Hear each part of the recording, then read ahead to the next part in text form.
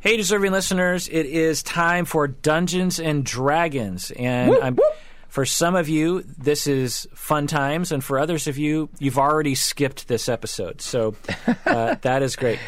But let's just based on the title. Yeah, let's just get right into it. But Adam Davis, do you have any announcements to make? Yes. If you are a mental health provider looking to get training in how to use games like Dungeons & Dragons in your work, make sure you go to game2grow.org to learn more information about our full-day training program, Level 1 training program that's launching in early October. So if by the time you hear this, it should be on our website, but if it's not, make sure to go to game2grow.org/newsletter to join the newsletter. Great. All right, Adam Johns, let's get to it. Let's take it away. As is always the case, I have a checking question for all of you. My checking question today is, what is something you regret? We sometimes talk about this when we do harder checking questions for some of our groups, like ones that may be a little bit more negative or may have the potential for you to share a whole lot that might make you uncomfortable. So the thing that I will mention is we are on a public stream in front of many people, vocally at least. So keep that in mind. Share what you're comfortable sharing. Your regret could be something as simple as I dropped the pickle jar yesterday and it shattered on the floor and I didn't get to eat all those delicious pickles. But it could be something deeper, something in your past or your history. And normally what I would do is I would have you share as your character. In addition, today you're not going to do that because this is actually going to come back up during our campaign. And you're going to share about your character at that time instead. So who feels like they're ready to share a regret with us? I share regrets for a living. Your constant, I can go. Your constant state is sharing regrets. I would regret that career choice. Basically, when Kirk asked me to be on the podcast, I was like, what am I going to do? Oh, I know. I'll share regrets. All right. Yeah, no. So, I mean, there's a lot of regrets. I think a notable one. Okay. Yep. When I was 18, 19, let's say, and starting college, I was in college, I didn't realize that was the best time to take chances and not do necessarily what you are quote unquote supposed to do. For example, I was like, well, I have to go to college and get a degree. This is something you have to do. And I need to get a job that is safe. This is something I have to do, right? Like that was the mentality. And my biggest regret is that I actually didn't do anything, let's say between 18 and 24 or something, that was totally risky. And I don't mean like, skydiving or going to Thailand and, smoking something that someone offered me on the street or something. I mean like starting a business or going on the road with a band or becoming a comedian in Europe, That's my biggest regret. All right. I feel like that may be a common regret of a lot of people. Yeah, probably. But I like that one a lot. I feel like that resonates a lot with me personally. I regret having worked so hard on a past house. So I bought my first house, 15 years ago or something, and maybe it was 20 years ago. Anyway, and I really wanted to make the house mine, and I did all the landscaping, I did all the renovations, I did so much work. It was just this constant project. And then at some point I was like, I think I want to live somewhere else. And I sold the house, and everything I did, I don't know if it enhanced the price of the house or anything. I mean, I had a couple years there where I liked my house a little bit better than I did when I first moved in, But not enough, I think, for the amount of pain. And recently, me and Stacy went on a walk, and we walked by, last weekend, we walked by my old house. And I noticed that they had completely renovated the front yard, completely erasing all the work that I did to that front. I mean, I planted trees. I built a fence. Oh, no. And the fence is gone. There's a new fence. The trees are gone. Did you have to shine the fence? Yeah. So I regret that. Although I also like the memory. I feel like it taught me a lot about those kinds of things. But honestly, if I could go back in time, I would, a time machine, I'd tell myself, dude, just enjoy the house as it is. Don't do something else with your time. And actually, it's interesting because it didn't occur to me until recently that, so in the mid-2000s, I spent all my free time renovating the house. And then around the time when I decided that I didn't want to do that anymore, my energies were freed and I could do whatever I wanted to. And that's when I started the podcast because I had all this free time. So maybe I would have started the podcast even earlier if I had. Oh. I actually think that's like, for me, one of the really interesting parts about regret is we regret things, but a lot of the times the mistakes that we make or the path that we went on is what led us to here. So whenever I start on this thought process of thinking about like, oh, I regret that, I always come back around to like, but I might not be here now doing what I'm doing or living the life as I'm living it if it hadn't been for some of those circumstances, for some of those things. Yeah. Yep. I'm definitely a silver lining kind of guy, so it's hard for me to think about like things that I just straight up regret that I didn't learn from. And this is also a really great challenge by choice question for me to really think about what edge I want to find on this.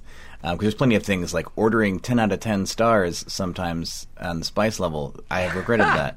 Those kinds of things. Easy things to drop here. But I think as I think about this, I think one of the things that I truly regret is when my grandmother, who was one of my absolute idols and just an amazing human being, when she was getting ill, I didn't go visit her, and I do regret that. I regret not making the trip to Texas to visit her before she passed and bringing my now wife with me. I think that is one thing that I definitely regret. When my grandfather on another side was getting sick, I did learn the lesson, and I did fly down there at his last moments, and that was certainly something that I learned from that previous experience. But it's something that you can't get that time back. So I think that is something that I look back on with regret. Oh, that resonates with me too, man. I feel you there. Yeah. I think my there are lots of things that I could totally talk about regretting. One of them was my first roommate in college. I lived in the dorms and when I went to my undergrad in college in Arizona. And my first roommate was this guy who was a tattoo artist and a bartender, and he was 19. And when I went into college, I was pretty sheltered. I've pretty much been very straight-laced most of my life, and I came in and this guy was from a different walk of life than the kind of life that I had lived, and I just don't think I did a great job getting along with him, and I always kind of regret that like we didn't find more common space, or I didn't like speak up a little bit more about what I wanted. We were sharing a space together, and I could have said more about, like, here's what I'd like. I'd like for you to not watch horror movies at 3 o'clock in the morning while I'm trying to go to sleep. And instead I was like, no, that's fine. I'm sure I can sleep through that. I can sleep through anything. And I was just wrong. And like, it just fostered and harbored, like, poor feelings between the two of us. And a lot of that is on me, and I really regret how I handled all of that relationship. I think back on that guy, and sometimes I even think about like reaching back out to him and saying like, "Hey, I'm sorry, I was maybe not the best roommate."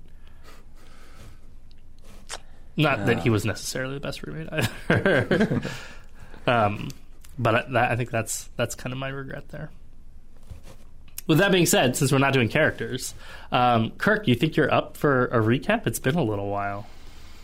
Yeah, well, so the three of us met at a funeral of a mutual friend, and it sparked a quest, if you will, for the three of us to find a very special book of fate, which is worth a lot and an interesting archaeological object, and also could ruin the world if in the wrong hands and save the world if it was in the right hands. and there's a mystery afoot, and there's bad guys out to get us, some thugs, and then there's also the Book of Fate Templars are, supposedly good or neutral warriors who are to protect the Book of Fate, and they're also trying to get us because they think that we have it or something. And so we have found a bunch of objects that might relate to finding the Book of Fate that was left behind by our friend Thwar. And we, in the last adventure, used the rubber ducky and found one of the clues that will potentially lead us to the Book of Fate. And we almost got killed by the Templars, but we got away, and that's where we left off. Did I leave anything out? I think that covers it pretty well. I'm pretty sure all three of you are now sort of escaping from the library, where the librarian had been very unhappy with the amount of noise and possible damage to books that you were doing. But the three of you made it out alive and without turning to stone, with the Templars now far behind you. So my question for you is, what are you doing next? Well, we got to get to a safe place. So, Yep. did we have a? It's been so long since we played. Do we have like a place that we're staying? A clubhouse? Ulian, I believe you have like an apartment or a live house in or something the like city, that, yeah. right? You live in the city. Blaze and I think you don't live here, so you might have had a place you were staying. He's going to have to staying. think about if he wants to have strangers rearranging stuff at his place. Oh. That's going to set him into an... I'll also just in general, crazy. I mean, you're sort of running through the streets right now, but you now have the book in order to decrypt the map. Right. And you had an extra book along with it. That was... Oh, I didn't write down the name. I think it's like the Key to Mastering Poetry or something like that. Yeah, the Key to Mastering Poetry. Okay. Yeah. So I say, we have to go. No, just joking. We must find somewhere where we can use the cipher to figure out the map. Is there I'm a small, I can hide, but the two of you stick out like a sore thumb. So where do we go? Do either of you have a location we could go to? No. I just arrived in this town today. Well, my apartment is not technically too far from here. All right, let's go there. Which way? To your house. Just fine. May I beg you, please, to remove your shoes and be very gentle with everything inside. It's all very ancient and delicate. I point to my feet and I say, we don't wear shoes. Your feet are terribly dirty. I also don't wear shoes. Ulian's going into convulsions. Ulian, your house is not too far. It's a bit of a trek, like a mile away or something like that. But nothing you can't walk, and just enough to get their feet even dirtier. Right. It is definitely nighttime. The library is closed. Like its normal business operating hours are now over, and you are all sort of traveling through the streets at night. It's a city, and actually the celebrations are still going on for the big holiday, and so everybody in the city is still out and about. There's still lots of people bustling around as you're headed back to Ulian's place. Ulian, what kind of place is it? Is it a house? Is it an apartment? No, it's okay. It's imagine if a Spartan, like someone that lived very plainly, got a place, and so it's a small place because you don't need anything large, and the walls are bare, the floor is clean. But there are books and parchments and little widgets everywhere. So it's like a Spartan hoarder. Like, so, you know, it's like this weird mismatch. So you have to, like, as you walk through, there's corridors within the small space that are made out of, like, columns of books. And everything is kind of like leaning. They're not also very straight. They're like leaning over a little bit because the books are various different shapes. But other than that, it's like spotless. Like there's no dust actually. Like the floor is super clean, and then there's this little cot in one end, and the cot's also kind of like arched by books. Like there's just books everywhere, papers and parchments. Is there a sense of organization, or is it a little bit of chaos? Well, there is, but not that you would know. If you ask Julian about it, he will tell you. In fact, try to move something out of place, and you will hear all about it. But yeah, that's the situation. Awesome. So Julian, you managed to make it back. The three of you make it back to your place without incident.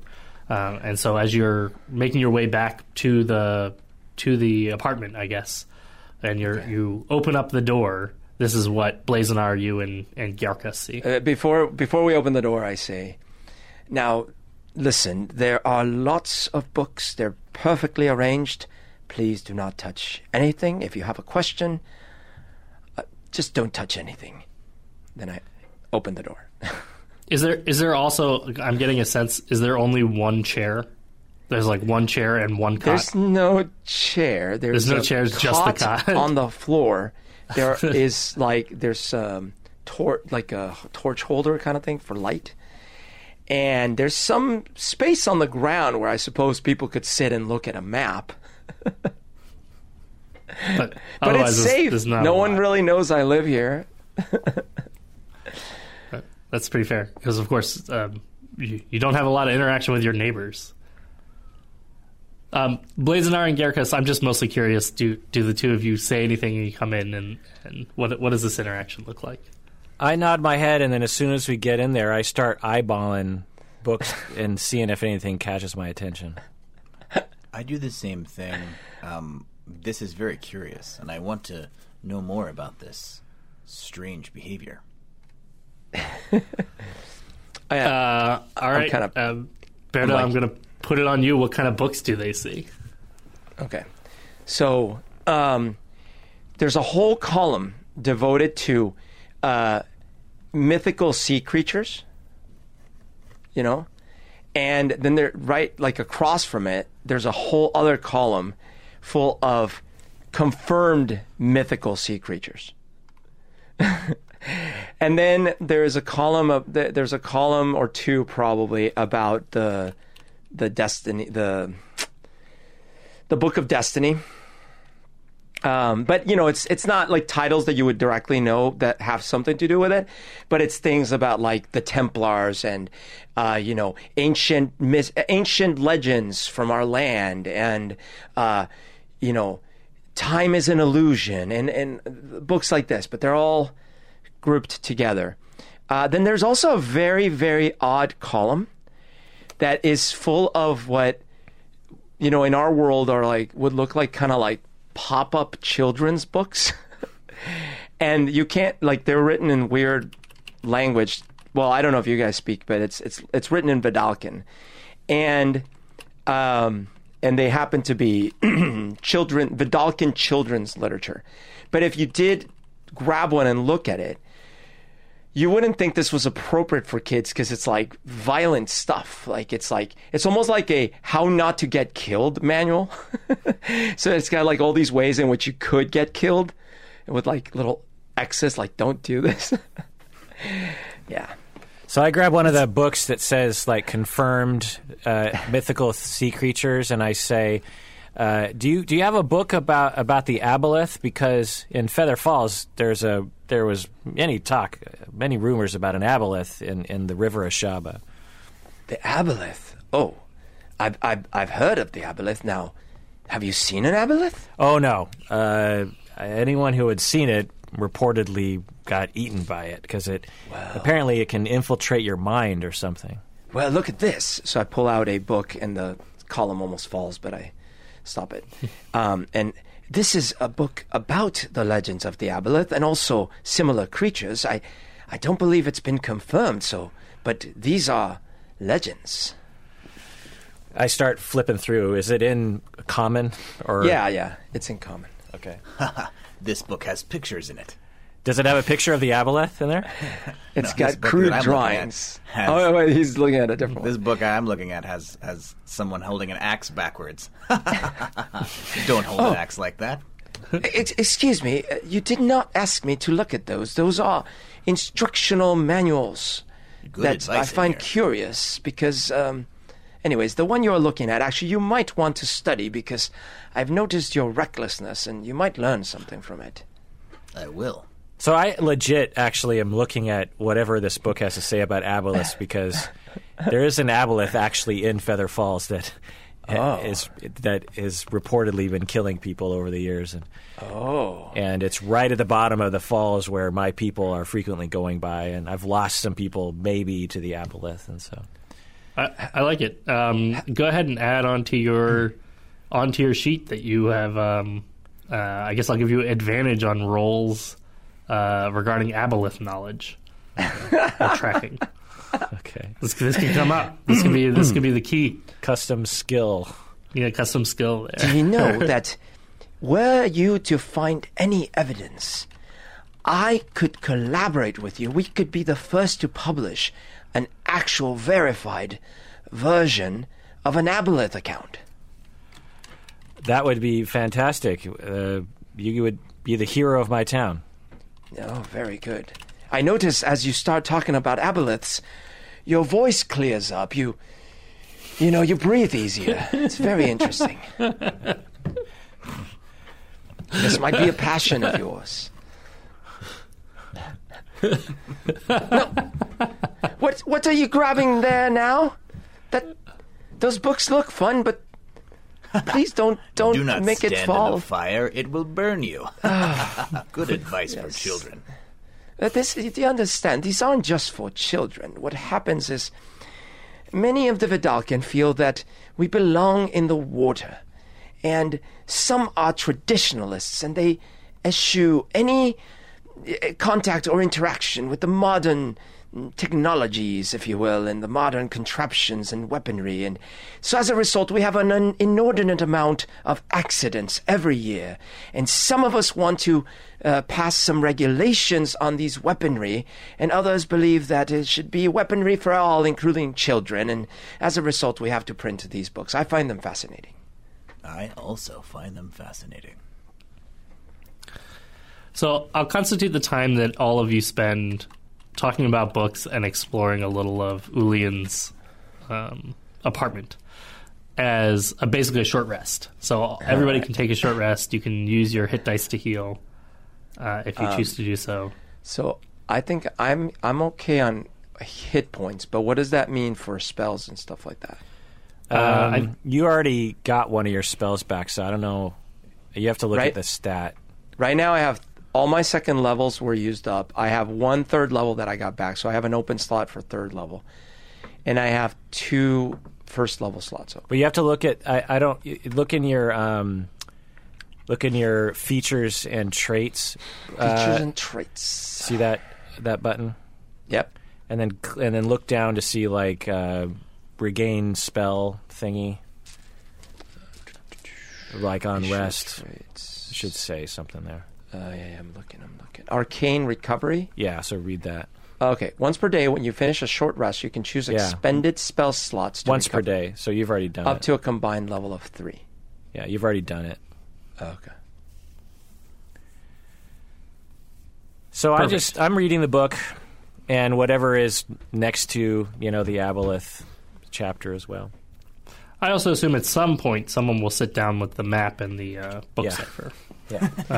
And take a look at that. The problem is that, like, You spend the rest of your lives going through Ulian's There are so many Ulian's books small here. library. All right. The problem is that Ulian is campaign torn right now. Ulian is torn right now between grabbing the map and like diving in, but he's worried about, what's going to happen if he leaves these two. Well, he's not as worried about what is it, Abilene? What do you call it? Aboleth. The Aboleth interests, because, that seems... In fact, he's kind of getting excited about that. But I almost imagine Gierkus like pulling out books and like an entire stack of books collapses down. That's why he's like he going doesn't back even and try forth, to like, stop it. He just sort of, let me help you. Gierkus is putting them on the wrong pile, just not paying attention. They like pick them up and then like take a look and then put it down, and then that's fine. If I may say so, perhaps we should start looking at the map. And Gierkus, your input will be very valuable in this process. Maybe we could have your attention here. Yes. I would be glad to lend you books afterwards. So the basics of any book cipher, as I kind of had explained in the previous podcast, is basically that it's a bunch of numbers and they refer to positions within the book. You're pretty certain you have the right book, as you've had lots of hints and lots of ideas to point you in the right direction. It was clearly hidden inside the duck statue. If this is the wrong book, you have no idea what else to pick for the right one. However, as you start to go through and match it to the numbers that you saw on the map when you used the mirror, it doesn't seem to be spelling anything at all. It just seems like a random jumble of letters. And you try several different things. You try to go about it in several different directions. But whatever is going on here, it seems like you're missing a puzzle piece, or maybe it's a book cipher that's a different kind of book cipher that none of you are familiar with. You're going to need to talk to somebody who knows more about book ciphers. And the only person that you three know who knows more about book ciphers is Lily. Okay. Now, when you last talked to Lily, she said she was headed back to the museum to work for a little while, to kind of move her head around people coming to try to kill her, and maybe throw herself into some of her curating work at the museum. And just as a reminder for you, the players, she let you know that if you come in at the back door of the museum, that the guard would let you in, that you would leave your name with the guard, and the guard would let you in, so you could come into the museum from the back entrance and go directly to her office as the curator. I don't understand. We've tried to apply the cipher. It doesn't seem to be making sense. I've also tried misplacing the location of the cipher by 2, then 4, then 6. That doesn't seem to do anything at all. I've looked at it upside down. I've looked at it backwards. I used the mirror. I think we are stuck. We need help. We need help from an expert. Perhaps Lily can help us. Yeah. Perhaps we need to go see Lily again. Well, let's go. It is late. No, guys, we won't be needing those books for the road. Just this one. Fine, just that one. Thank you. It's just a book of burning children. My picture after picture of children dying in terrible fire. Children burning is very silly, absurd even. It's a serious problem in our land. Not in mine. I don't find the humor. One of the pictures is a dragon setting children on fire. It's like extra good.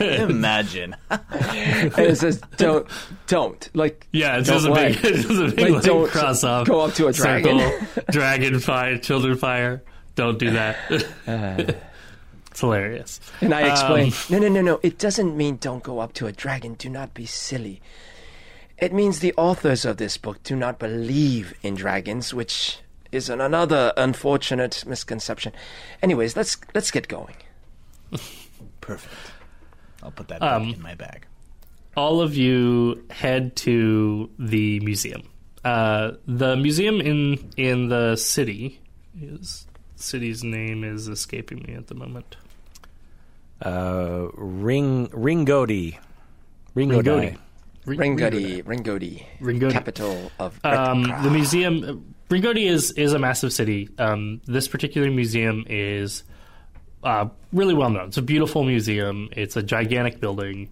The fact that Lily works there as the museum curator is a good position. So she's clearly like worked there for a long time and is an expert in her field in order to hold a position at a museum such as this. As the three of you make your way toward the museum, and then you make your way toward the sort of back entrance as directed by Lily, you're fully expecting to see the posted guards and sort of security that a kind of museum with a lot of rare artifacts like this would have. The first thing that you notice, obviously the museum is closed. It is after hours currently. And as you approach the back door, you don't see a guard. But as you get closer, you realize that out of the bushes are a set of boots that are sort of sticking out sideways from the bushes nearby the back entrance. As you go and investigate, take their shoes off before they enter. As you it's like a shoe Must rack. be like your people. As you No, investigate, the bush clearly has feet and likes to wear boots. it's a foot. We should investigate this boot-wearing bush. You too might consider As you boots in investigate, the future. there is the dead body of a guard laying in the bushes. Oh my word! That Let's is see, a body. who would someone roll me a medicine check? Whoever would be checking the body. All of you, if all of you are checking it. But I got a 2. I got an 18. 6. okay. I guess Girkus, you recognize that the body was very clearly stabbed. It looks like from behind. So someone snuck up on this guard Cowards. and killed him. Someone killed this man. That's very perceptive of you. The back door also appears to be unlocked. I hold up my hand in a signal, and I say, and I put my finger up to and I tell them to be quiet, essentially. 5. And then I sneak in through the back door. Awesome. Everybody go ahead and roll me stealth checks if you were going through the back door. But it sounds like Blazenar, you're heading up the pack. No, I'm saying stay. Oh, you're telling them to stay there? Okay. Yeah. 5 what? Okay, so no roll. Just Blazenar then. Just listen. I got a 27. Nice. Whoa! Wow, okay. That's stealthy. Good thing we're sticking by. Blazenar, you start to make your way into the back entrance, and it's not too hard to figure out which direction you have to head in order to find the offices. There's lots of posted signs and stuff like that, and so you head towards the office of the curator that's clearly posted there. It does seem like it's a little further in, so I don't know how far away you want to get from your teammates, but you don't see anybody else around as you start to sort of sneak your way into the building. I'm going to go until I see something, and because I'm assuming the criminal is inside here somewhere, because it's got to be a recent kill, because otherwise, Perfect. In that case, you make your way all the way to the curator's office. Now, the curator's office is broken up into essentially sort of two big parts. There's a main little office space where you might have meetings or you might talk with people. There's a nice desk there and some chairs. And then there's also a side door from the main office space that seems to lead back into like an archive room. And the archive room is basically a really large, almost a little warehouse space with tables and lots of shelves with different stuff. This is basically the we're currently working on it room where artifacts get placed. It has a lot of security. It has a secure door, and it only has one way in and one way out. Basically, you have to go through this office to get in and out of the archive room. And all the lights are off. There's no lighting really anywhere. And as you make your way into the office, you can see there's nobody here, but some of the papers on the desks are really messed up. So like stuff was jostled around. Looks like the office is kind of messy.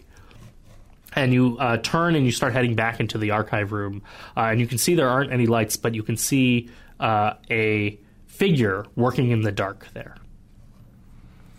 I didn't see any blood or any dead body or anything. And the figure, can I make out roughly what kind of body shape it is? I guess you have dark vision, right? No, halflings don't have dark vision. Oh, okay. I don't think, right? The figure appears to be a woman, Okay. and a halfling. Okay. So you think it could be Lily, Right. but she is like hunched over and kind of looking through a bunch of the artifacts that are there. I try to get closer without her noticing me. Okay, I think your stealth check is plenty good for you to Do pull I, that off. I try to so. get close enough to confirm that it's Lily. Oh, gotcha. Yeah, I think you get closer and closer, and Lily, it does appear to be Lily, and she's standing on a platform, and she's looking very, very intently at a piece of artifact. It looks to be like a stone, almost like a stone goblet, and she's sort of examining it really, really closely as you sneak up, and you are now basically right next to her, and she has not noticed you. Right. Okay. So what do I do? I sneak. So I didn't see anyone in the building, and all the lights are off, and all the torches and candles are out. I go back out into the hall, and then wait. Screw it. I pull back away from her about 6 feet, and then I whisper, "Well, goddamn."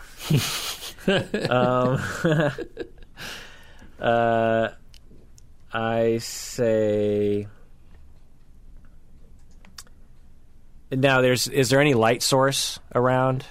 She has a very, very dim, she has like a single candle that she's using as a light source to examine this thing. Otherwise, there's like almost no light at all in the whole I think she's area. got a good constitution, so I actually pull out a light source myself, and actually, I don't know what, like a candle or a lantern. Yeah, maybe? I just light it and up to my face. All right. I don't think there was any way getting around. Yeah. You light up the light source. You strike a match, or you whatever methodology you use there, and the light source comes to life. And she immediately notices you, and she gasps and sort of yelps loudly. Yeah. She, "Oh dear God! I tell her Blazenar! Oh my God!" and I say, "Shh!" Scared me terribly. And it's, "Shh, Lily. Did you know that your guard outside has been murdered?" Murdered? You mean Wilson? Yes. What? What are you talking about? Your guard has been murdered. Someone is here. I don't understand. What are you saying? He's guard, murdered? He's dead. Someone killed him. They're probably looking for you right now. Girkas and Ulian, both of you make me perception checks.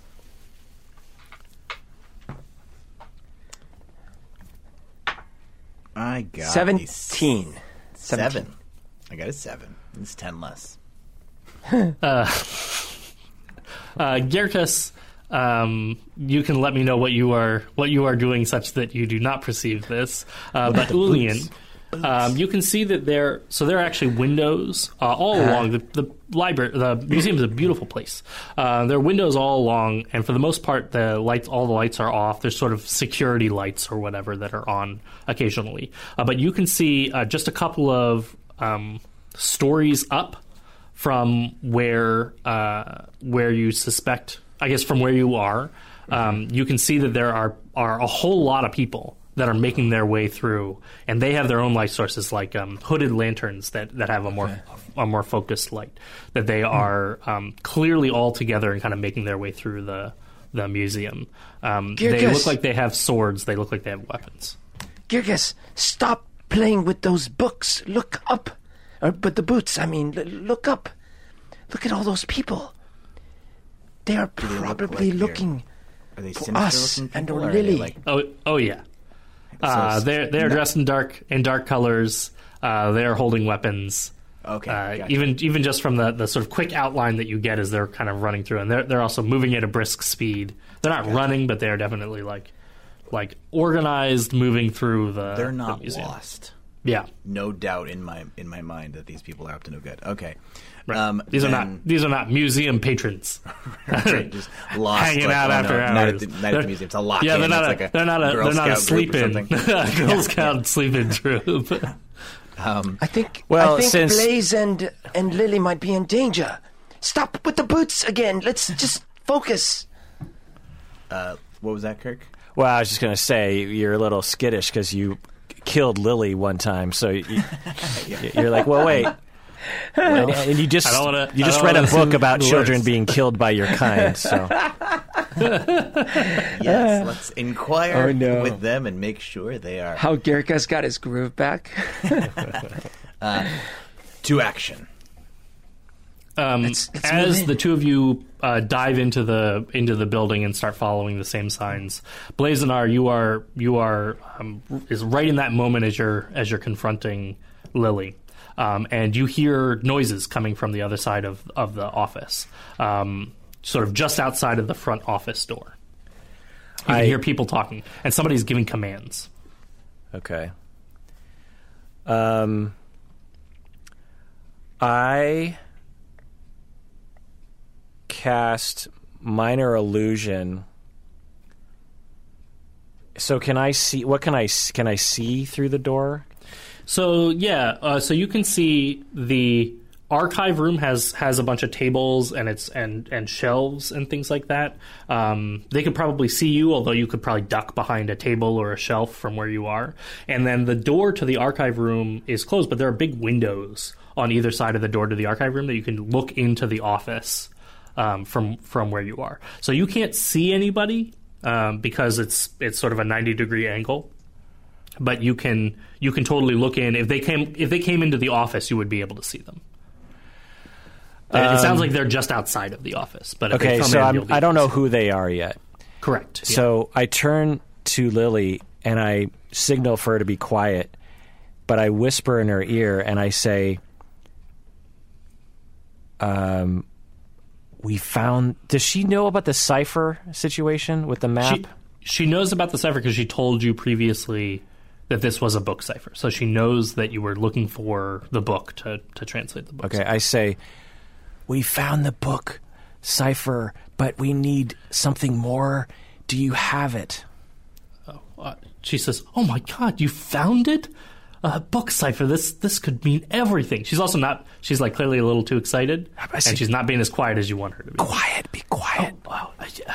I mean, I can do my best to help. It's possible that it's a 2-step or a 4-step or a 6-step book cipher. Yeah. Oh, so there's nothing in this room that immediately jumps out at you that might help us. You need to look at the cipher. I mean, for all I know, well, if you have the book, it should be pretty obvious. Okay. I assume I don't have the book. Who has the book? No, we left the map. We left the stuff in my apartment. Okay. Okay. So we were not gonna we needed to fetch her. So yeah. I say to Lily. For clarity, Gerkas, I assume you still have the bag of random items. Yes. Okay. Yes. Is there anywhere that I can put Lily so she could hide better?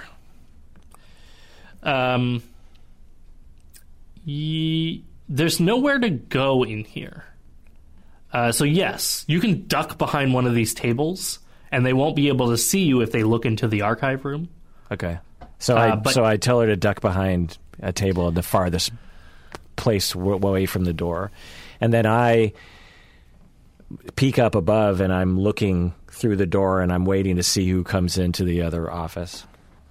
As you duck down and kind of peek over, you can hear the commands as whoever's giving the commands finally gets close enough to the office for you to start to overhear what they're saying, and you can hear them say, it sounds like sort of you hear it sounds like a sort of a gruff voice, but you hear them say, "Find me whoever is responsible. I want you to bring them in. Just the girl and the map and the book. Kill everybody else." And then you see several figures come into the doorway, and one of them is a dwarf, and the other ones are all wearing black, and you recognize the same green hand stamp that you had seen previously from the mercenaries that had been hired to kill you before. Oh boy. And the dwarf sort of looks around and goes, "This whole place is a mess. Well, if she's only this organized, I hope she can actually help us decipher the map." And then she points to one of the Green Hand, and he says, "Remember, no one leaves here alive." And then he steps back out of the doorway, and two of the Green Hand guards sort of start to search through the office, and you can see they're almost definitely going to head in your direction as well. I cast Minor Illusion, and I can do 30 feet, so I try to put it in the hallway. Mm-hmm. So, far behind the guys behind me. And I have it say, let's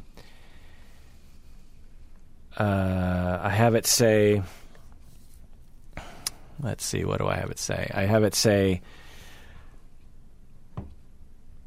in a loud, deep voice, it says, "Ulian intruders!" Okay, perfect. I think you can totally sort of put it just outside in the hallway. Yeah. And as the sound goes off, the two people in the office turn, and then immediately somebody shouts, "Chase them down!" And you can hear a whole lot of footsteps. It sounds like 6-7 people that are out in the hallway who start running in that direction. Is there a window in here? Anything? You can't see the hallway from here. But is there a window in the room I'm in? No, there are no windows. There's only the windows that lead to the office. Okay. And the two guys in the office start to leave, and then you watch as the dwarf who had just left points at them and says, "No, you search here. She might have hidden the book or the map in here." And then he takes off as well. And so they start to go, and then they stop and start looking around again. In the sort of office space. All right. But you can tell you cleared out a lot of people. The shout does not go unheard by Gierkus and Ulian, by the way.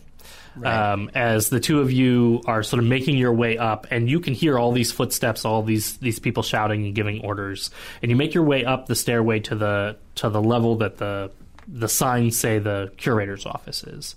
And you're sort of looking around the corner as you're watching them.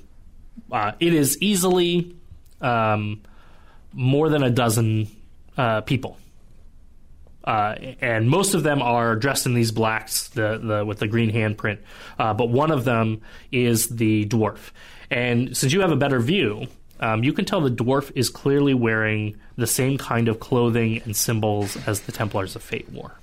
Ooh, no bueno. Okay, so we're coming up. We've heard the thing.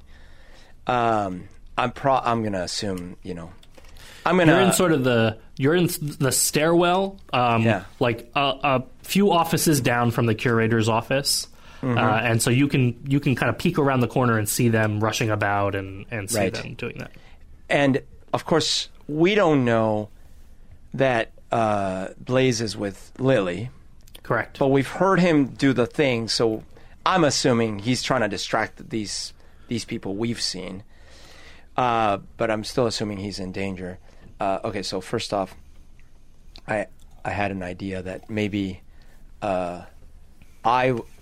both myself and Blaze thought we left the map and the book at the place, but then I turn around and I'm like, Gierkus, what are you holding? This book. You brought the book and the map? You told me I could. But that's the other book, the children's book. You I brought have that book too. Oh my goodness! Then now it's not safe yet. Okay, keep it hidden. Do you have a place to hide it? Yes. Okay, keep it hidden. Now, Gierkus, do you have? Are you just wearing like key robes, or is it like a gi? Yeah. Okay. I can put it on the ground right here. No. No. Yeah. Do you want me to hide them in my robes? Yes. Okay. So he gives me the book and the map, and I stuff them in my robes. I think at this point, I don't think I want to go try to fight these people. There's too many of them. But we need to find them. So I'm wondering if I can... can I cast... if I cast clairvoyance, can I hear what's happening? Like, can I hear what's happening? Yeah. But you kind of know what's happening already, don't you? Yeah, okay. All right. Okay, so do we have a clear path into the room? Like, do we know which room Blaze is in? I think you can, if you assume Blaze went after the curator, you know where the curator's office is. I don't think you guys can see any better into the curator's office from where you are than the guards can, and Blaze and Lily are currently hiding in Okay. I'm going to cast... Got it. I'm going to cast a minor illusion as well. Okay. I'm assuming... So, which direction did Blaze's cast... Blaze's cast? Blaze's cast worked really well. It actually pulled a whole bunch of people away. Yeah, pulled a whole bunch of people away. There are still two more in the hallway. And I see them, they're running away, right? Yeah, they're sort of running down the hallway, clearly kind of chasing after the noise. Is there a way that I can then reinforce that, like, even like in the next direction, so they confirm that, oh yeah, we got to keep going that way? Yeah, and I think you were in position well enough that you could totally respond and hop right on. So then basically, I cast a minor illusion and I try to copy the voice, and it's like, this way, they're coming after us, or something like that. Yeah, that's what I do. This way, they're coming after us. Awesome.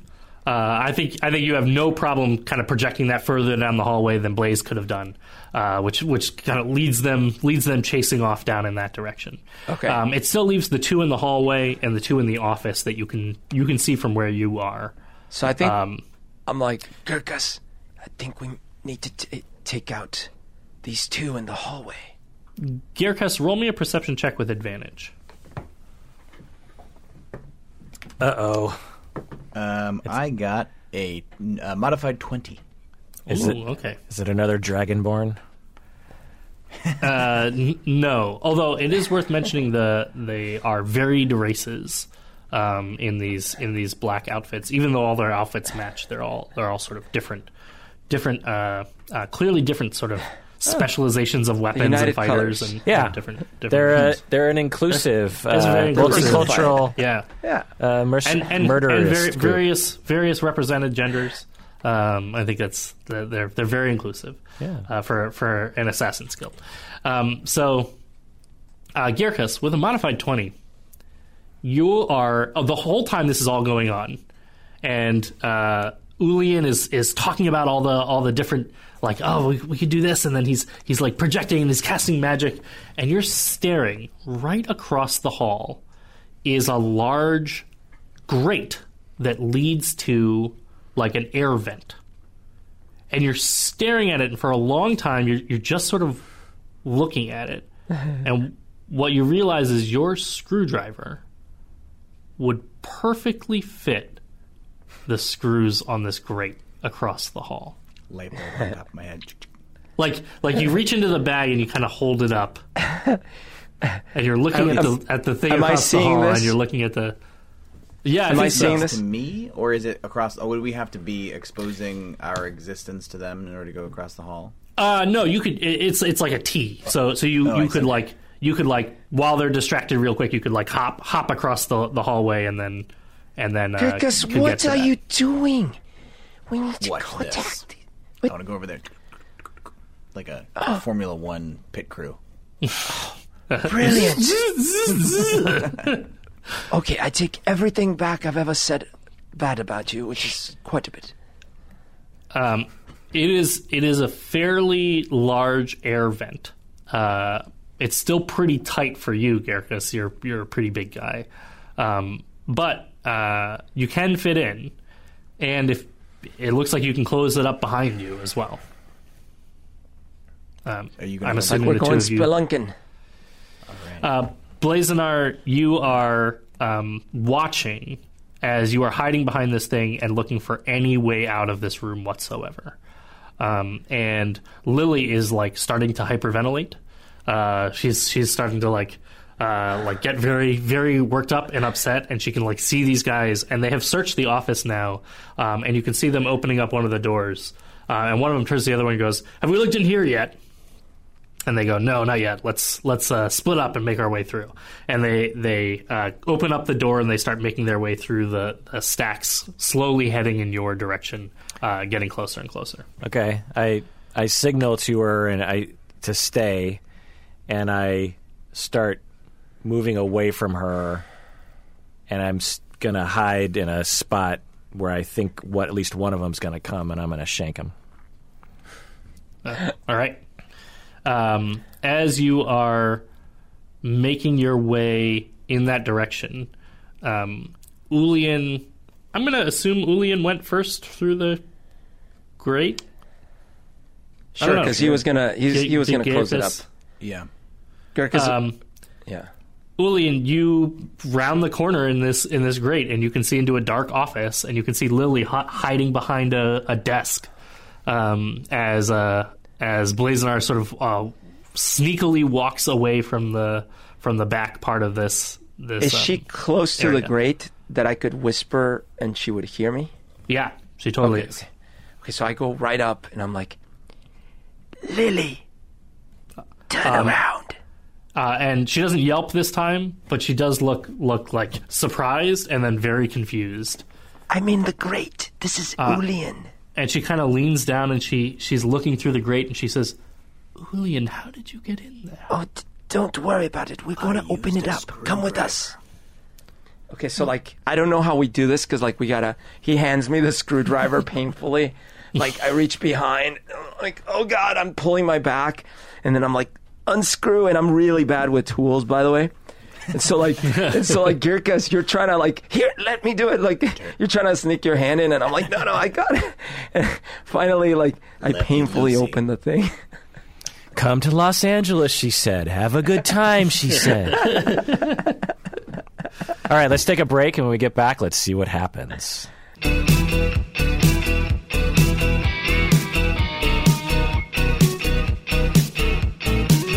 So let's say Ulian is trying to woo a love interest, and he has let her or him come into Ulian's apartment, and all the books are there, and he wants this person also to become a patron of the podcast. What would that sound like? First off, let me tell you how much it means. Don't touch that book. Perhaps I could let you touch it, but maybe if we talk about it first. But anyways, as I was saying, it means so much to me to have you here. And hold on, let me clear this away a little. You put your cup down and it left a ring. Yes, I realize it's the floor, but anyways, I just think maybe it's time for us to move to the next step, where, perhaps. What do you mean? We're not at a step? Well, I thought we were at a step. I've invited you into my place. We've read books together. Friends. But I most certainly imagine we are friends, Oh. Well, perhaps I could interest you in becoming a patron of the Psychology in Seattle podcast. Maybe as a consolation prize. Very well. Also, convince your partner to go to GameToGrow.org. And where should people go, Adams?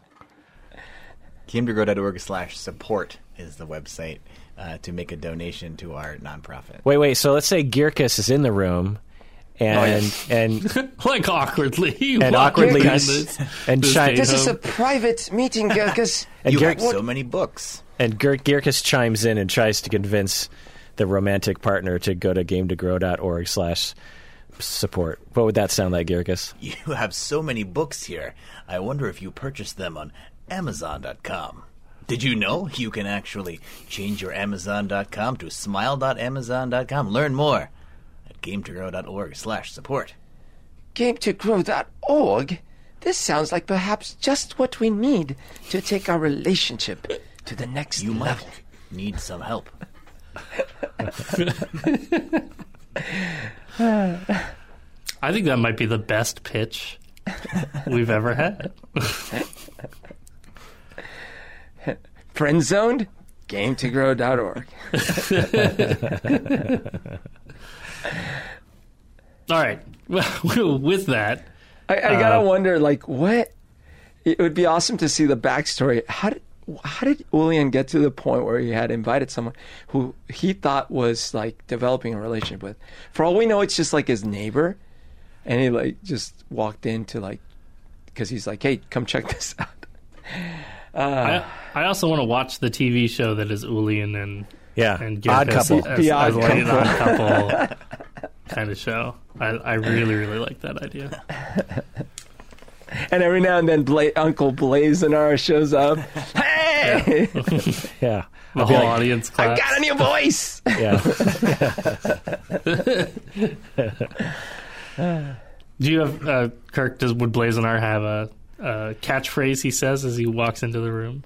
Yeah. What would it be? It'd be like something like.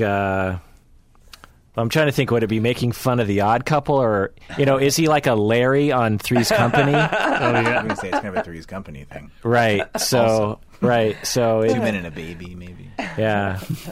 I don't know. Or is he more like I'm picturing Danny DeVito in It's Always Sunny. Like he comes in with some random new thing. Oh yeah, that's better. That's better. Yeah, it'd be like, so I figured it out. There's a cellar on the corner, and if we work our angle right, we can get in there and we can make lots of money. Blaze, I'm in the middle of a date. What do you mean it's not a date? Well, in any case, I can't with all these distractions. Shut up, bird.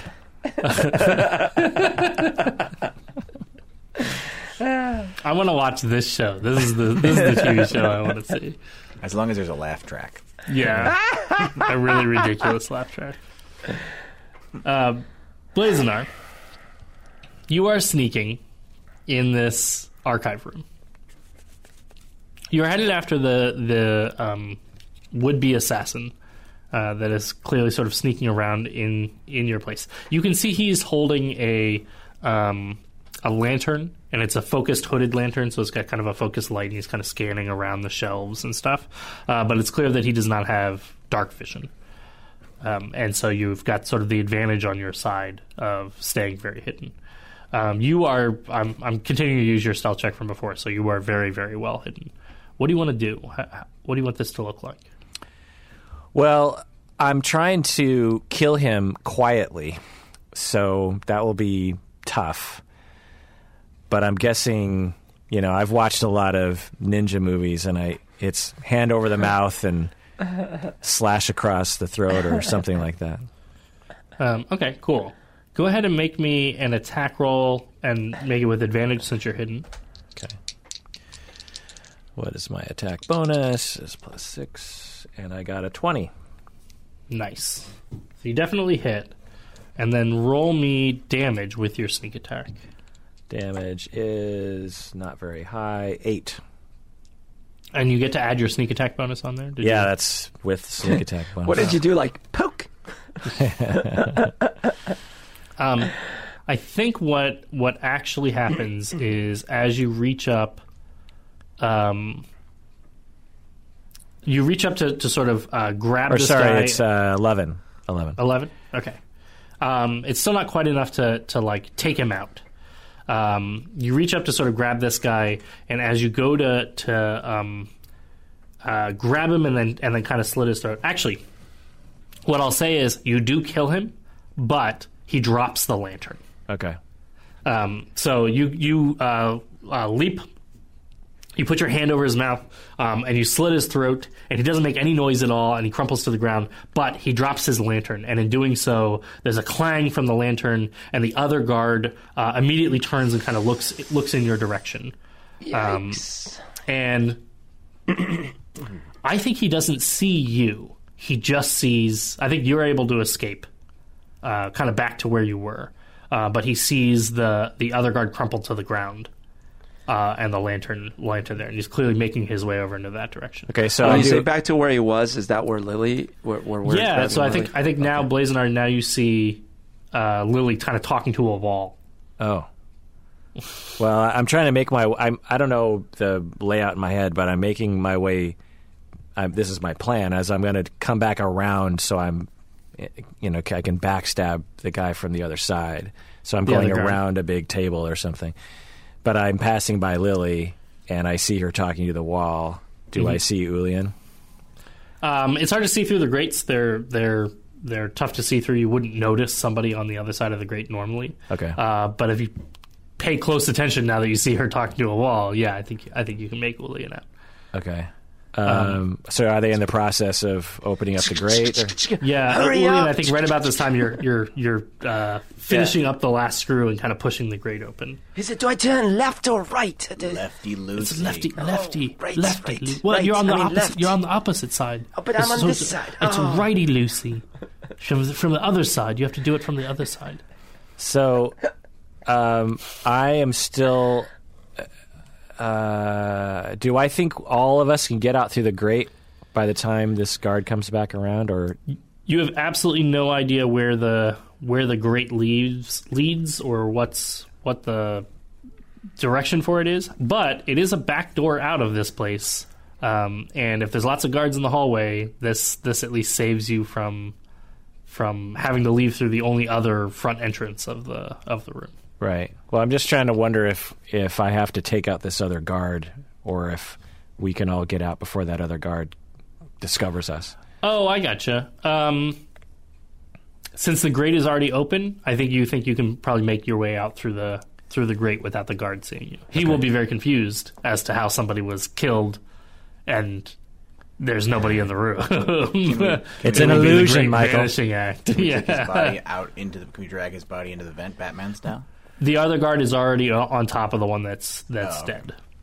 So he's already investigating what's going on. He's panicked and even shouting to Exclamation point the above his guards head. outside. He's- Yeah, he's got he's the a exclamation point. Okay. He's "Ba-da-doo." So I What's going on over here? I switch weapons to my bow, and if I have time, I'm actually just going to take a shot. Well, wait. I'm just going to see if I need to take a shot at him. I think you're far enough away. I don't think you need to take a shot at him. If the goal is Get so out. that he doesn't chase you, Right. who doesn't see how you get out, Okay. then I think you're okay. I think you're hidden enough to be able to do that. All of you now inside these grates, you're basically making your way along some very windy grates and paths. You can hear the stomping of feet all throughout the museum as you're climbing your way through. And I think all of you end up making your way basically to the roof. You find a ladder that's in one of these air vents that makes its way up towards the roof without like a better way to go. You sort of head up. Well, we are at the roof. Now, how do we get down? As you climb out, the roof vent actually is easy enough to open and exits onto the roof. You're now on top of the museum. It's the largest building in the area, so there's not a lot of clear ways down from here. And you can hear that there's still stomping and shouting and stuff in the building below you. So how do you want to get down from here? All right. There is obviously a stairwell that sort of leads to the roof. It's like a roof access door, but you suspect if you try to go down through the stairwell, they will probably spot you. I don't really have anything. Well, can we we gotta hide use up the here? stairs. Can we hide up here for a while? And is They it? see if they pass. Yeah. It's a little risky, but It's a little risky. What do you want to do if they come up onto the roof? Well, so there's a door to get up onto the roof. Yeah, it's like your classic sort of office building where the roof is like scattered stone or whatever. I guess we I guess we have to get down. we gotta call the Eagles. Yeah. So in my backpack, I have a rope. I can. You whisper to the moth. Rappel down the side. Yeah. So we try to find one of the sides that doesn't have a lot of windows or, doors on that side. Sure.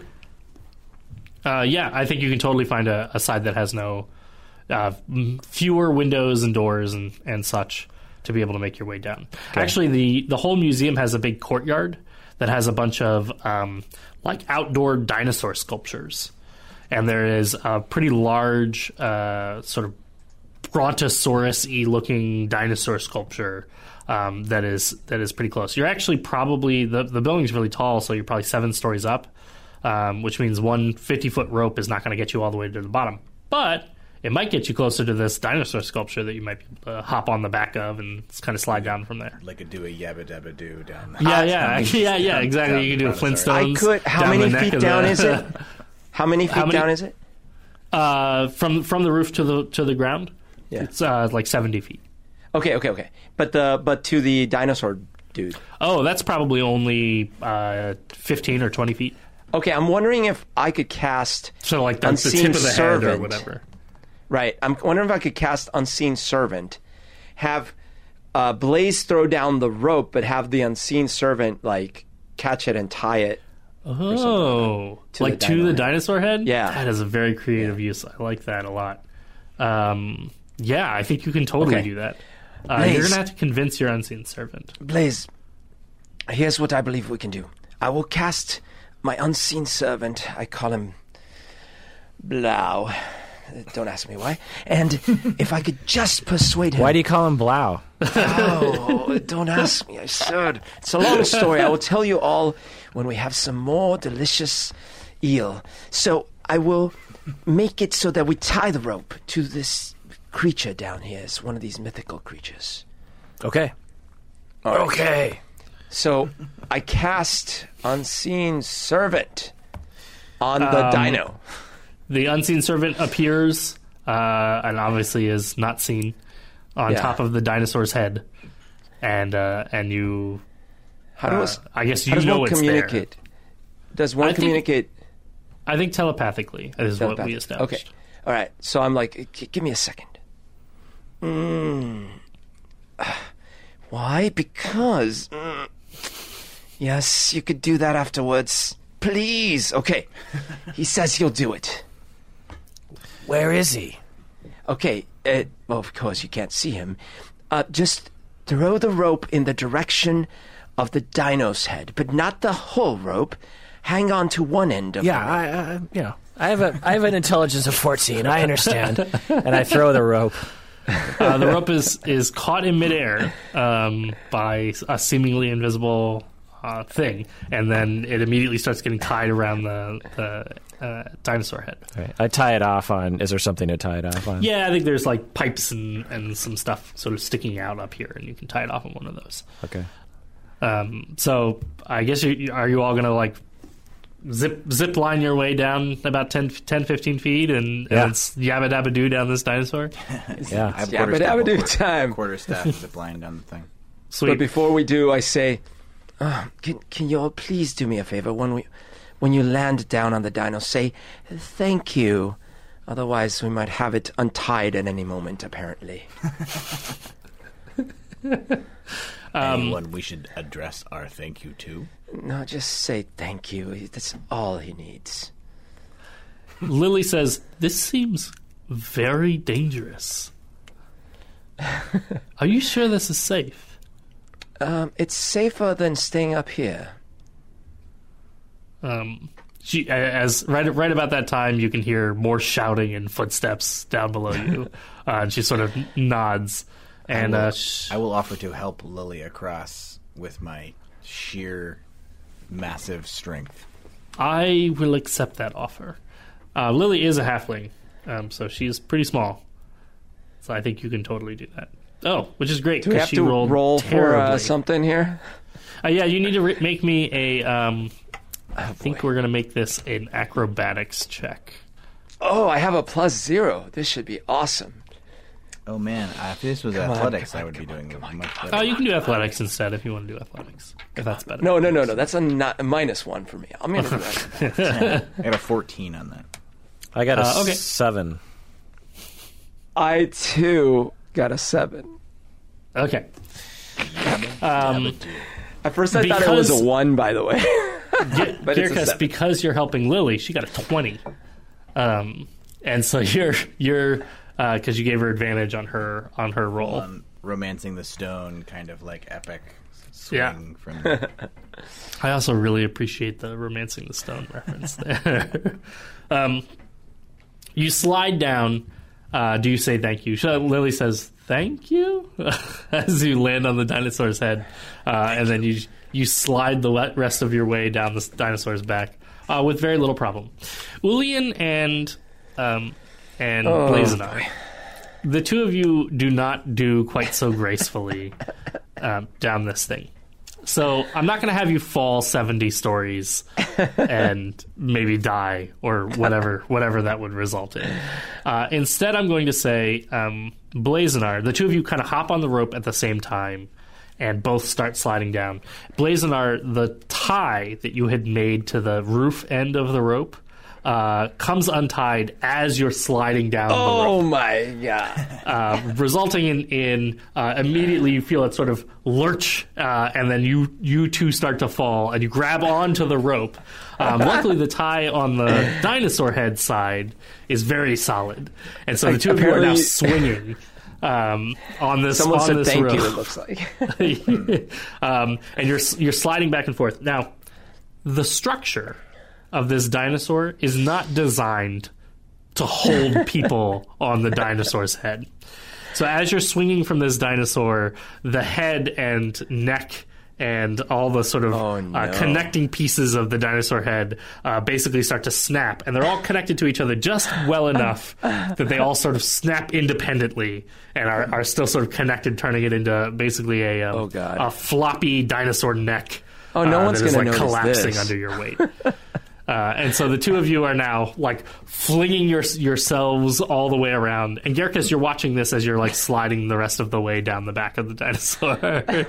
And you are flailing and spinning now like back and forth across the front of the dinosaur as you're making your way down. And I think there's a hilarious moment where these guys, these Green Hand, who are searching through the offices, like one of them is like opened up an office and turns around and goes like, these people aren't anywhere. And then there's the two of you flying by the window as you're swinging back and forth. But my one question for you is, do you say anything? Are you yelling? Are you just trying to be as quiet as possible? What does that look like? I'm probably saying, like, let me see. One second. I'll tell you exactly what I'm saying. My dear Ravnica, let not this be the end. How about you, Blazenar? Are you saying anything? Or are you just quiet contemplation as you're flailing to your death? I'm just sort of laughing to myself, and I say, why do you call him? What do you call him? Blau. Blau. I'm swinging. I'm in his like close to him. Like, why do you call him Blau? It's a long story. As the two of you swing back and forth and the neck continues to break, you actually manage to land fairly harmlessly on the ground. As you sort of drag across the grassy ground that is there at the bottom of the dinosaur. The dinosaur's neck is completely broken, and they land on the ground as you, Gerkus and Lily, are sort of making your way around from the dinosaur's tail. And Lily goes, "Wow, that was amazing! I can't believe you did that on purpose." Oh, that's yes, that was the plan all along. That's incredible. Oh, we just slowed down the dinosaur's back. Then I'm like kneeling on the floor, kissing the floor. I look up from the floor, going, "That was on purpose." Lily looks, and you can still see all the lights of the people tromping through the museum, and she says, "Where do we go now? If they came here, then my place is almost definitely not safe." Let us go to Ulian's place. Oh, great. More people. Yes, let us. We need to decipher this map. Your shoes before you step inside. If you wear shoes. Lily doesn't wear shoes. She's a proper halfling. It is true. It is a tradition of my people. I think I might have wanted to fall after all. And all four of you make your way back to Ulian's place. The night is pretty late. At this point, it's probably 8 or 9 o'clock at night as you make your way back into Ulian's place. And Lily wastes no time as you come in, and she kind of gives a look over, and she gives you a knowing nod, Ulian, and she says, I appreciate your pursuit of academia. Oh, why, thank you. No one's ever said anything so kind before. Are you going to pitch to her Game to Grow now? There is a website you should visit. The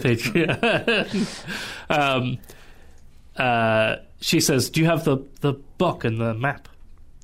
Yes, my friend here decided to take it with, even though we were going to leave it here. But I assume you still have it, I guess? I thought you had it. Oh, right. I hope it didn't fall as we... Do I roll for something? No, I'm not going to make it. I'm not going to make it. Here it is. Disappeared. Here's the book. Here's the map. As you lay them out, you can see that she starts to look over them. She does all the same things that you did at first, and you basically just engage in conversation as she says, like, well, have you tried it? Have you tried a 2 or a 4? And you're sort of walking her through exactly all the same cipher stuff that you had done. As you go through kind of all the details of it, you finally get around to the top phrase that was on the top of the map that was written in several languages, which was toes. And she says, that reminds me of a funny story.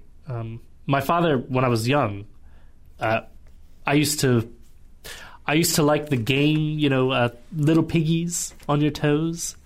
But I never liked all the other ones. I just liked the last one. So he would. Is this a game that teaches you how not to lose your toes on an accident? I remember that page. No, I don't think it was okay, like I'm sort sorry. of. Please, this little please piggy go went wee wee wee. I'm not familiar either way. with these. I never wanted to do the rest of it. Whenever he would start it, I always tell him to skip. Is the pig starved and it is too hungry and it chews, it maims the feet? Ulian, I think your childhood may have been quite dark. Do not put your toes in the mouth of a pig. That is not a good. That is great. Girkus is holding wisdom. up that picture in the book. That's Big the X. picture. Big X. X. She says, I wonder whether or not that's what the cipher is supposed to refer to. Oh. And she takes the book and she starts at the end of the book instead of at the beginning of the book. And she starts going through the cipher and she says, yes, this makes sense. I think this may work. Genius. And she takes some time. We'll say 10, 15 minutes. And she turns around to all of you. She's writing all this on a piece of paper. And she says, I'm not really sure how to tell you this, but I have the first part of the cipher. But it's a bit unusual. Let me read it to you.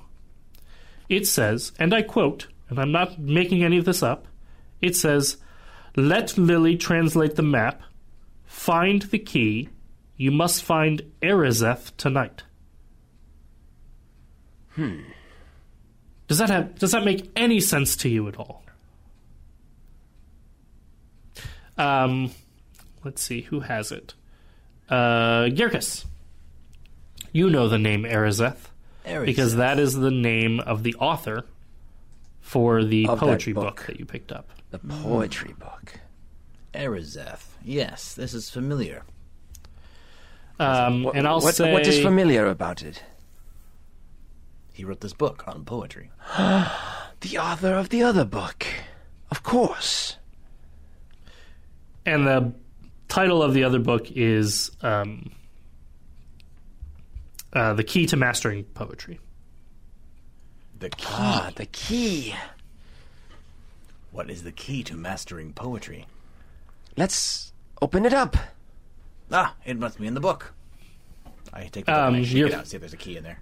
There's no key. It appears to be just no. There's no literal key. Let's It is look a at the metaphor. pages. Yes. Pages are covered in words. It's poetry.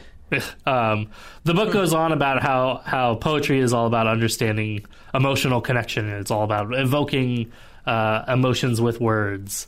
That is like sort of the premise of Eriseth's ideas there.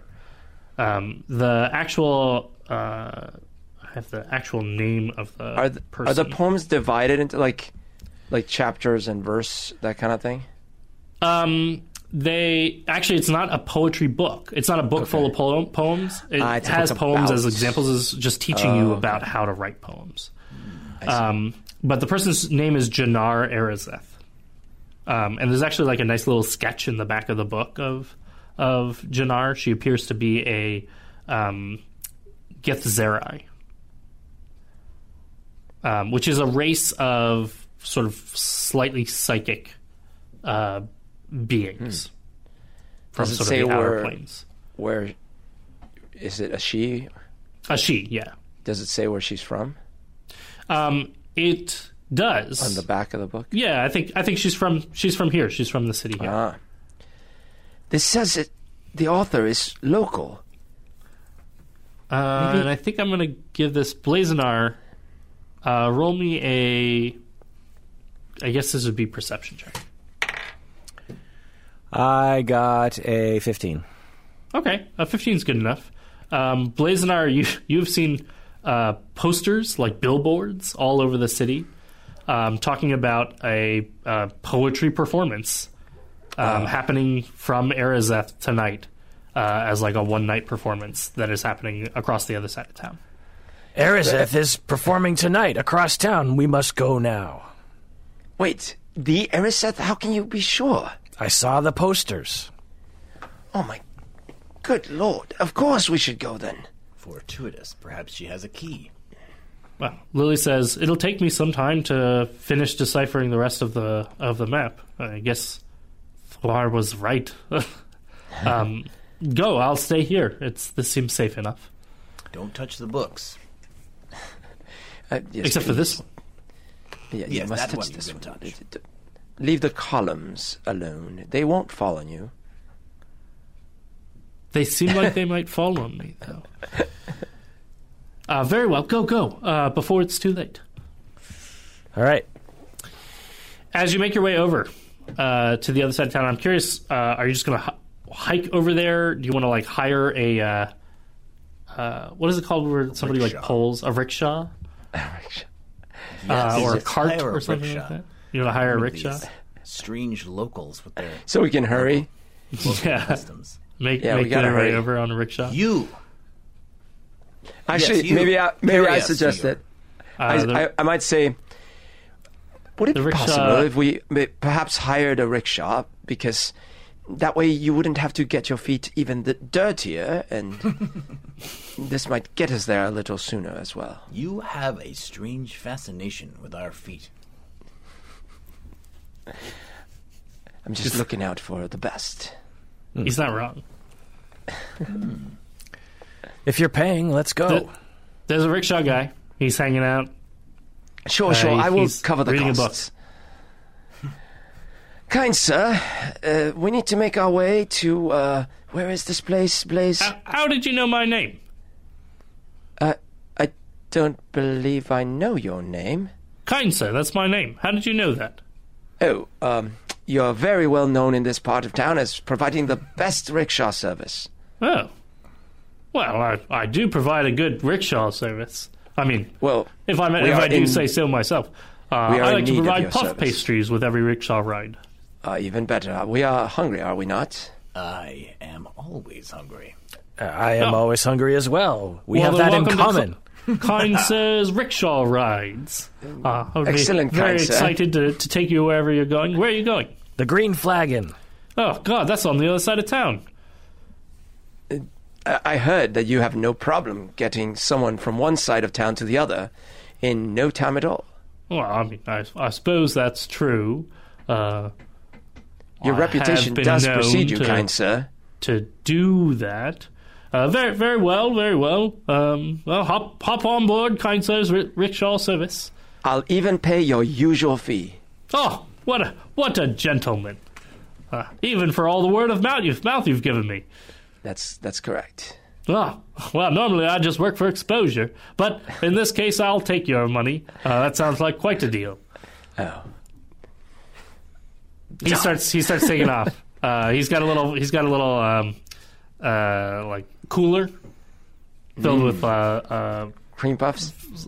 cold cream puffs. That he's got in there. It's like an Uber. He wants a good rating. I'm assuming. He's trying to get a good rating. He's got a sign on his back that says, like, if you'd like for me to hum a specific kind of song, just let me know. Please give me 5 shout Slippy, rating. the eel is Slippy? Oh yes, one of my favorites. I would love to hear it. I've been hearing And then good there's a things drum about the solo, band just- called Moradin. Perhaps you could play some Moradin songs. Some In my Moradin. travels, I've heard good things about the band. Oh, one of never the heard of best such a bands. Yes, of course. Wait a minute. I know I their did greatest hear hits. of the acquaintance of mine, I believe, had a connection. Oh, well, I know one of the members. Thrain. What of Moradin? He's from my hometown. I've been friends with him for decades. No Don't way. say. Perhaps you should introduce us. And they're the ones who wrote Slippy, Slippy, Eel, Sleepy? No, that was not Moradin. Oh, I wonder if they play a cover, an arrangement of it. It's such a catchy tune. It's mind-boggling, really, because Thrain has no rhythm and no tonality. I wonder who the lead singer is, because Slippy, Slippy, Eel, Slippy requires a certain bravado in the intonation. And Well, why don't you regale us, since you know the song so well? Unfortunately, I have a terrible, tragic singing voice, but it does go something like... Slippy, Slippy, Slippy, Eel, Slippy. It's something like this. It sounds a little better in the actual performance, but Bravo. yeah. Is it the sound of an eel being murdered? I'm trying. What's going on with that song? No, it's evoking the sentiment one has when one imbibes delicious essence of eel, which is, oh man, I just cannot even begin to explain it. But I think you've explained it. I think Slippy. you've explained it thoroughly for me to envision in my mind. I both thank you and tell you to stop. It's just fine. I'm getting better, actually. I think the more I practice, the think you are, Slippy. About this time, you pull up. 5 stars. You pull up to the location that you're headed. Kirk, what was the name of that place again? The Green Flagon. The And Green by the way, Flagon. Blazonar ate 15 eclairs on the way over. I think between Blazonar and Gerkus, you cleaned him out. He's cleaned out. of Puff I think I had Pastries. Also, his one. like mints. Where I've taken his phone charger. I had one of these cream puffs. Wait, you still have all the mints from the bank? He had a take No, a I haven't copper, eaten leave all a those. copper those are good. that had a few coppers in it. You grabbed those. I'm actually too. like, sir, do you mind? I had one. These are delicious cream. Do you mind if I can have a? Oh, never mind. Yeah, and there's yeah. Oh, Powdered sugar all play- over our play face. back there. Feel free to have a fill. As he pulls up, he says, "Thank you so much for your service. Remember, tell everybody about kind Sir Rickshaws. Yes, you have been a much kind sir. Yes, I thank you, kind sir. You're welcome, unknown named person." That's not my name, but yes, thank you. As you pull up outside of the Green Flagon is it's sort of a bar, but it's also got a huge performance space, and so it is really well known in the area of being just this great place to go if you're attending sort of a performance. It is packed. It is packed, and you can see that there's bouncers at the door who are sort of checking in people and checking tickets. and there is a big sign that just is plastered all over everything. It says "sold out." However, as you are kind of looking over all of the signs and the bouncers and all the people packed in, you Blazenar, you can see that there is a group of people that are coming in from sort of the side door, and there's a bouncer there too, and they are all halflings, and they're all wearing hats, and the hats look very familiar. They look exactly like the hat that you have in your possession. Maybe a little less crumpled. But the ugly hat that you have, the sort of ugly-looking sailor's hat, looks exactly like one of these hats. And you can overhear. Remind me where I got they're this having. hat. I forget. This is one of Thwar's items. Oh, okay, So I guess Gerkus has it in his possession. right. You can overhear the three halflings that are going up and talking to the bouncer at the side door. The bouncer says names, and one of the halflings says, "We're part of the opening act. We're the Four Amigos." I grab Gerkus's bag and I say, "Where's that hat?" And the guard at the door, as you're doing this, says, "There's only three of you." And one of them says, "Oh yeah, the last one's running late. He'll be here any minute." Oh, perfect. And the guard says, "All right, on Blaze's go head on in. You're about to go shove on stage." Shove him over there. So I wait for them to go in, and then I shuffle in, and I just go, "Hey!" The three go in, and the guard sees you. The bouncer sees you come up and goes, "Oh, you're those amigo fellows." Hey, yeah, Great. Are these two your yeah, they're with me. sound crew? Yeah, sound Yes, crew. we are the sound. All right. We are the Well, then you're on in minutes. Get in there. All right. Excellent. You make your way into the side door in the Slippy. into the building. You're actually like almost immediately on stage. You're in like a small little backstage area, and you can see the three of them are making their way on. There's another sort of stage director inside who looks at you and goes, "Oh, thank God you're here. I thought we were going to have to delay the whole thing," and then takes you and then shoves you over next to the other three performers. So they're all facing the stage, and you're at sort of the back of the line. And then the stage director kind of motions and goes like, "You're on, go, go, go, go." And the three of them sort of start making their way out on the stage, and you can see spotlights come down onto each of them, and there's a crowd, and the crowd gives sort of a quiet applause. There's a ton of people, but it very much sounds like sort of almost golf clapping, and you get the feeling like this is maybe a little bit of an avant-garde poetry slam. Like with the snaps. Yeah, like I the see. snapping or whatever. And the three of the rest of them go out on stage and then take marks, and they all sort of stand with their arms crossed, facing the audience. I do the same. Gerkus and Ulian, you're watching from the wings as this is all going on. And as the three of them stand with their arms crossed, all of a sudden all the lights go out, and then one of the lights turns on top of one of them, and he says, "Pain," and then the light turns off, and then the light turns on the next one, and he says, "Albuquerque," and then the light turns off, and the light turns on the third one, and he says, "Watermelon," and then the light turns off, and the light turns on you, Blazenar. What do you say? Slippy eel. And the light turns off. And then as it turns back on the first one, he has pulled out a like small drum that you're not really sure where he got it from, and he just plays, and then the lights turn off again, and then it turns on the next one, and he has pulled out like a little penny whistle, and he just plays like a and it turns off again, and the third one it turns on, and he has pulled out an entire saxophone.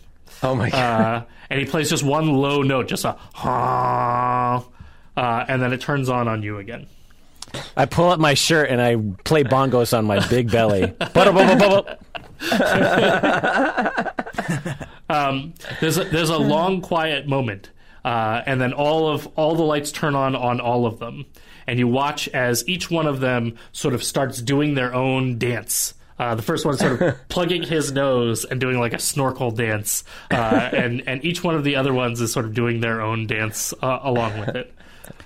I pull the hat over my face, and I'm slithering on the ground like an eel. The crowd, as best you can tell, is absolutely loving this performance. They're snapping like crazy. There's no woos or anything, but they're like they're snapping. You can see nodding in the audience as they're really enjoying this. Finally, the lights turn on with all of them, and the three of them have gotten on top of each other's shoulders. And the bottom one says bottom, and then the next one up says middle, and then the very top one says top. And then they all turn and look at you, and you can see for the first moment they're finally surprised to see you are not actually the fourth member of the of the crew, and they all kind of are taken aback as they all look at you. I and the light turns on. start flapping my wings, and I zoom in on the three of them, and I say, "Dragon." And they all sort of fall over and then tumble onto the ground and then stand up and hold their arms up. And the crowd goes wild with snapping. Like, snap. And quiet mm-hms. You even hear some it's a statement about society today in the audience. I get it. As the three of them sort of all take their bow in front of the audience and then start making their way off stage. It'd be hilarious if Gertkus is really into it too. Yeah, Gertkus, I'm curious what you think of the whole performance. I get it now. I see. No. What Gertkus does like poetry. This is how he met War in the first place. This is beat. Yeah. That was his... As the three of them come off stage, they all turn towards you, Blazenar, and they're like, "You aren't Tommy. Who are you?" I am Billy. Tommy's cousin. He's told me Tommy's cousin? Oh, he said that he was not feeling great. I didn't know he had taught you the routine. Oh, yeah, absolutely. And I jumped at the chance to be with you guys, the brilliant guys. That's our name. It's the Brilliant Guys. Wow, I'm so glad that you could join us. I would tell Tommy that we're sorry he couldn't be here to watch the performance and open for Jannar Arazeth. There's no greater honor. Where is Jannar Arazeth? I want to meet her and actually congratulate her on her book. The stage manager shushes you as you're kind of like in the back wings, and says, "She's coming on now." And Jannar walks over from the other side, and Jannar has a wonderful grace to her. She's tall and thin, and she's wearing a sort of large, a long gown. And she steps out onto stage with no book, and she sort of eyes the audience, and there's a long, quiet moment, almost long enough to be uncomfortable. And finally, she turns to the audience and she says, "Mind gone, undercurrents of terror, choices removed." And as she says each word, she's kind of looking at different audience members, almost like she's picking people out. And you're getting a sense for clearly the poetry is dark and sad. But the thing that really blows each of you away is that as she's looking at each sort of section of the audience, you can see audience members bursting into tears as she's sort of watching each person. Go ahead, Ulian, and roll me an Arcana check.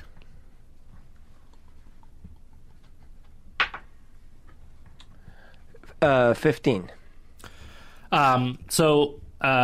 What all of you would know about Gith is that Gith have like a mild psychic ability. This is brought about by them having been a race that was enslaved and dominated for years by mind flayers. Oh, And the story behind the Gith is basically that, hundreds of years ago, they basically got their freedom from the mind flayers that used to enslave them, and they earned it by fighting back, basically. But over the time, the many, many generations in which they were enslaved by mind flayers, they slowly developed psychic abilities of their own, and now they are known for being mildly psychic, not necessarily as powerful as like a mind flayer, but having some psionic abilities and some psychic abilities that they can utilize. You think that what she's doing is she's using some type of empathic ability to cause audience members to feel what she wants them to feel in this moment, maybe what she's feeling in this moment as she's like reading her poetry out. But it's a powerful experience. It's a powerful moment of watching her read off her poetry and literally elicit the feelings that she wants for the individuals in the audience. And it doesn't look like she's hiding it. She's not, manipulating people as much as she's like inviting them to be a part of the very powerful emotional experience that she's creating with the poetry that she has. Wow. But it is dead silent in the audience, except for the occasional weeping sobs of the people that are listening to her poetry. She goes through several different poems, some of which are pretty long, as she explains, as she just only ever says these pointed words that kind of pull out the imagery and the poetry that she wants. And not all of them are sad. Some of them are happy, and some of them are great. And everybody else in the wings are watching her with bated enthusiasm as they listen to every word, even though they're not actually being targeted with the emotional response that's going on for the audience.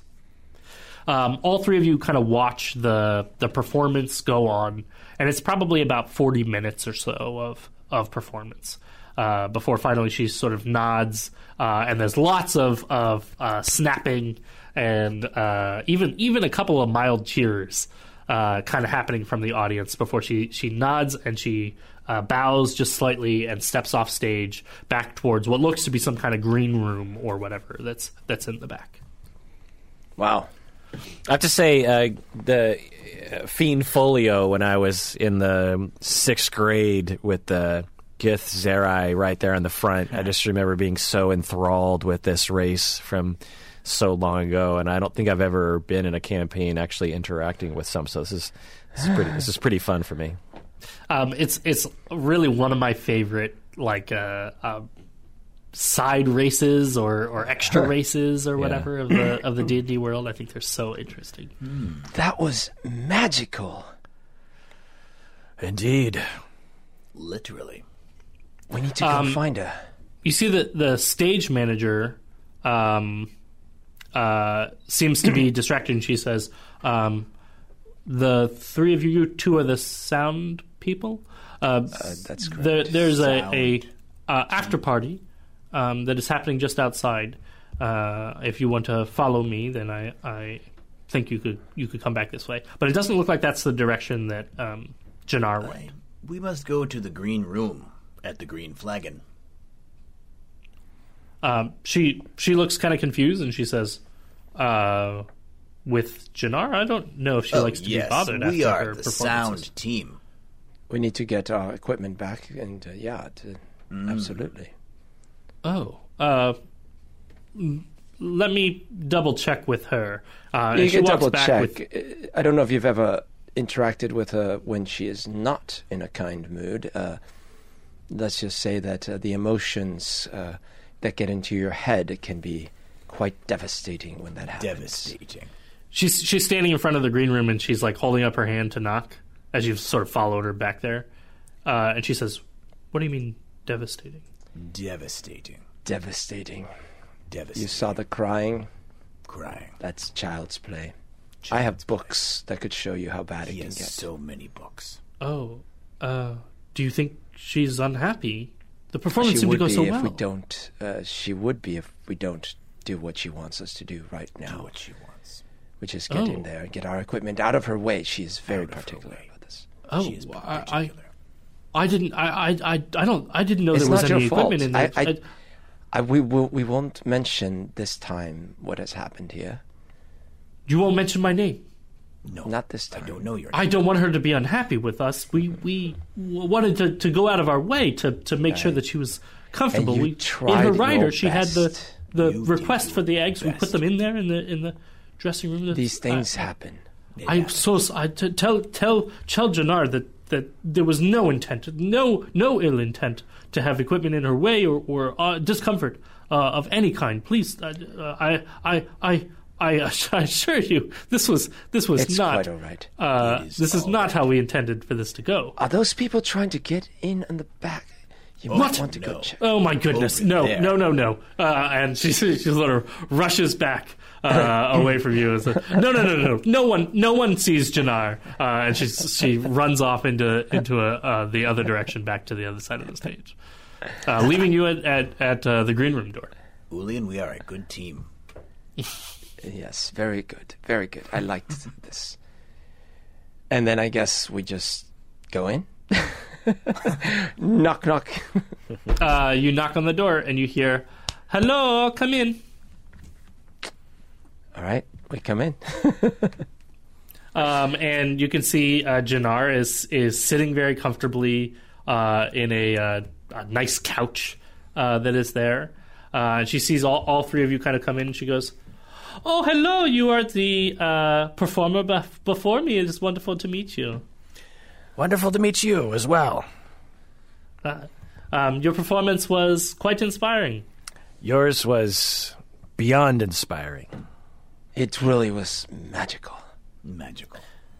I'm so glad that you could come and open for me. It means a lot for me to have somebody there that is a part of the city as well. I close the door behind me and I say, Ulian, I think we might want to explain why we're here. Yes, We're looking there for is a more key. to the story. You have a key. We're looking for a key. Time is of the essence. Oh. You are not the opening performers, are you? No.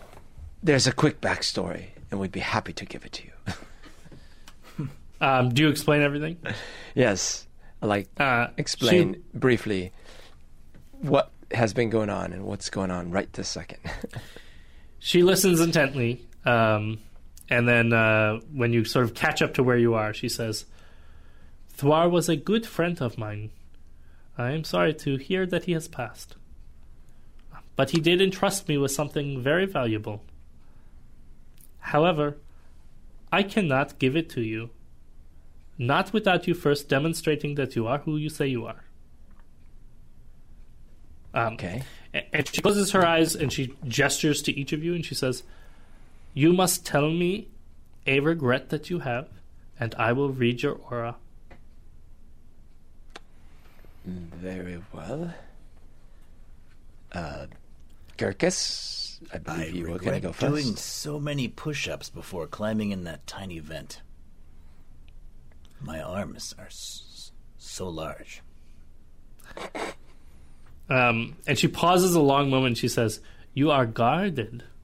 And your aura is stiff. Yes. You must loosen. Loosen up." I don't regret things. You regret much, and much with your parents. But he's good enough. Well, what's her name again? Jannar. After reading the book in Ulian's apartment, it reminds me of my grandnephew, Janver, who I sent on a errand, knowing full well that there was dangers of the aboleth at the bottom of the falls. I thought everything would be okay, but I knew there was a risk, and we never heard from Janver again. And I regret it to this day. It was 45 years ago and 3 months. I should have gone myself on that errand. I put a hand on Blaze. You are honest, and you regret much within your life as a whole. But you are not so guarded. Your life is open, and many opportunities ahead of you. Thank you. As he goes past me for me to take my turn, I whisper to him, I say, I'm sorry I did not know. Thank you, Julian. Well, I tend not to live life with regrets. I suppose if I was having to say something, 25 odd years ago, I felt what humans usually call love. And I regret it. I regret that I felt that way. It was not only not meant to be, it should not have been. I should have kept to my studies and not bothered with such trivialities. That is my regret. I regret that I loved. She is gone, but your feeling is not. You still have opportunity. Maybe this is it. And she stands up and she says, Thwar has trusted you with a great task. I hope you know what is ahead of you. And she stands, and she has like a wardrobe, and she takes a box out of the wardrobe, and it appears to be made of stone. In fact, it looks like it's made of one solid block of stone. And she sets it down with kind of more ease than you would think for her holding a stone block. And she puts her hand on top of the block, and you see her close her eyes, and you can hear mechanisms like locks unlocking inside of the box. And all of a sudden, you look as seamless pillars kind of eject out of the side of the box from each side, and then a lid that you would not have known was there pulls open, and she reaches inside the box and she pulls out a key. Blazenar, you recognize it as exactly the key that was given to you so long ago in your warehouse that you have come back seeking to give back to the mysterious stranger. Oh, by the gods! She says, this key opens many doors and many places. I hope that you know what you hold in your hand. And she hands it over to you, Blazenar. And I hold it and I say, I've been looking for this for a long time. You don't understand how much this means to me and my family. And she says, then I hope that it brings you the good luck and fame and things you need for your life. Me too. Thank you so much. She nods I'm bowing and she too. I'm like, and she says, "Goodbye, strange people. Good luck on your journey." Thank you so much. You have given us more than you know. And with that, you now have the key and the map, and that is where we're going to end for today. Dun dun dun Dun, dun, dun. Or should I say, slippery, Slippy, ew, Slippy. And we'll do our usual checkout. We'll do a spotlight that everybody has for someone for someone else for our game today. I'll do Berto because of his normal readiness for improv. You just never. I just know I can throw to him and just know that something's going to come out of his face, and I just don't know what it's going to be. And, Might be a slippery eel. Yeah. Yeah. And, you know, I'm a big fan, Berto knows this, of improv, just improv and comedy and stuff.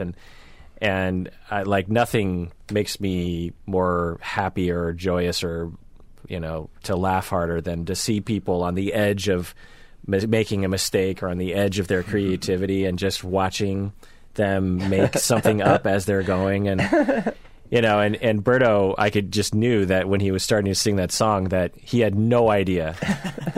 And I'm just like, where is this headed? And then he's like, la, la, la, la, you know. It's just very enjoyable to watch. I'm going to do spotlights for both of y'all, actually. There was moments that happened where it just felt like synergistic, and we're on video, even though listeners can't see this, but when we were in the back of that rickshaw, Kirk and I both held up our hands to indicate that both our characters had covered our faces in powdered sugar or cream puff filling. So there's a nice synergy there. And then spotlight, Roberto, when you made the offer, speaking of improv, that my character had brought the book and the map. And, like, why would I do that? Right? When you made that offer, and that showed me that you trusted me to take that offer. So I appreciate that moment that we had there. So thank you for trusting me that I would say yes to that. Instead of saying, no, I'm not going to. That's stupid. Why would I bring it with me? So that was spotlight for the offer. Thanks. That I knew I could trust you. Everything I learned about improv, I learned from you guys. So, all right. So I mean, there was a lot of great stuff today, and the rickshaw was hilarious, all around. I also loved just the little Gurkhas interactions with, and like how you took that ball. But I was gonna call out something that Kirk did, and it's kind of a general comment, but it's just because in the last campaign, as we've said before, my character was there's a problem. Oh, someone made a noise. Okay, I'm gonna go punch it, or I'm gonna go run into this thing, and that was the thing, and it was kind of easy to play. And then this campaign, I'm like trying to play like, well, I'm not that physically like imposing, and I have my magic, but I gotta like think this through. So I'm not gonna be the first one into a room, kind of thing. But I love because like Blaze, like you had that moment where you're like, you just pointed to us and you're like, shh, and you just like sneak into the thing, just like decisive. Mm-hmm. And then it plays really well with the characters because I could just see, Gurkhas would maybe burst in, but he's kind of like looking around. He's still looking at these boots for whatever reason. And then I'm sitting there going like, what could we do? What could we do? And you're like, shh, and you just sneak in. I just loved it. It was decisive. It was everything I could do not to be sort of like Grollo in that moment and go fire breath on everybody. Right. I want to spotlight John's as well, because thinking back to, now I'm realizing that I kind of screwed up at least what you thought we were going to do, because thinking back, it was like you thought all three of us would make our way in, and then the thugs were coming, and then we were going to escape, all three of us, but you improvise in the moment to be like, okay, crap. So Gurkhas has the thing, and he has to get to them. So I'll give them another grate, and they'll work their way through and then they'll get out. And it all seems seamless in the moment, because in the moment it was like, oh, so Thwar left behind this. This screwdriver. This is basically just one big Bill and Ted's, by the way. I just want to say. But I was like, oh, so he predicted in this moment that we would need it. But looking back, it's like, no, that was an add-on to the whole thing. I'm glad that was mostly seamless, because I got to second that, dude. Like, seriously, towards the end, I was like, wait a minute. How did we end up at the thing that apparently is the thing that's supposed to happen? Because like I felt that the three of us, were going off script, and we're like, oh man, I was thinking, I don't know how Adam's gonna like pull this in, because like we're like jumping on a dinosaur, and this guy's doing like, what the heck? But it was so great because like at the end I'm like, oh, this is what's supposed to be happening. And these are the stories he told us he was gonna ask us about the thing. Like, this is on purpose. It was really good. I'm glad it comes out that way. This has been I think I said way back when we first started season 2 that I was going to do an ambitious thing with season 2, and you're starting to get a taste for the way yes. the way that this has been laid out, and it is tough to plan for, and I would not recommend this for any new game masters. This is not the easiest storyline. You're not just drawing a dungeon and drawing little X's where you're gonna find a monster here and then you're gonna find a little treasure here. This is like we're in a city. It's like an open world game, kind of, because we could have been like, man, we're hungry. No, screw the rickshaw. Why are we gonna go find this gal? Like, let's go have dinner over here. Remember that place the other day? It's like an open world game where wherever you go, you're still on the main storyline. Yeah. There was that moment where Adam was like, "You guys want to look at the map? Yeah, just gonna hang out here." What other books do you have, Willie? We can continue to talk about the books in Ulian's room. What's in this stack?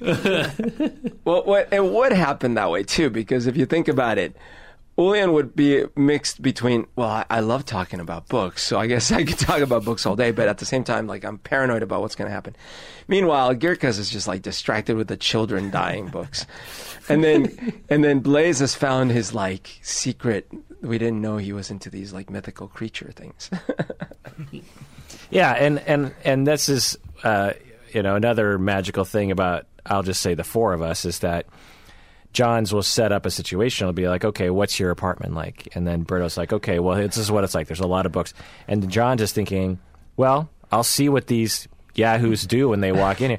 Maybe it's nothing, but maybe it's something. And then me and Girkas, like, take advantage. We're like, well, what would we do? Let's make this a little interesting. Here's what I do. And then there's a little scene there that I remember from the first campaign. There were all these little scenes that would happen like that where it's like no one knows what's going to happen. It doesn't really apply to the plot at all. It's just another little opportunity to explore the characters, and no one takes it in a overly goofy way. I've played with a lot of other people with Dungeons & Dragons, and sometimes people take it, they're so kind of insecure about making it a little serious that any chance they get, they'll just make it so ridiculous that it doesn't really feel like you're playing Dungeons & Dragons anymore. It just feels like you're just like making dumb jokes. And so we're riding that line of like, yeah, it's silly and we're making some jokes, but we're also kind of creating a story and trying to create a scene that we can all play in. And that's the four of us actually doing something that's really quite unique. I've played with a lot of people, Dungeons & Dragons, and there's usually something wrong with at least one person that I'm playing with that really drags it down that this group does not have.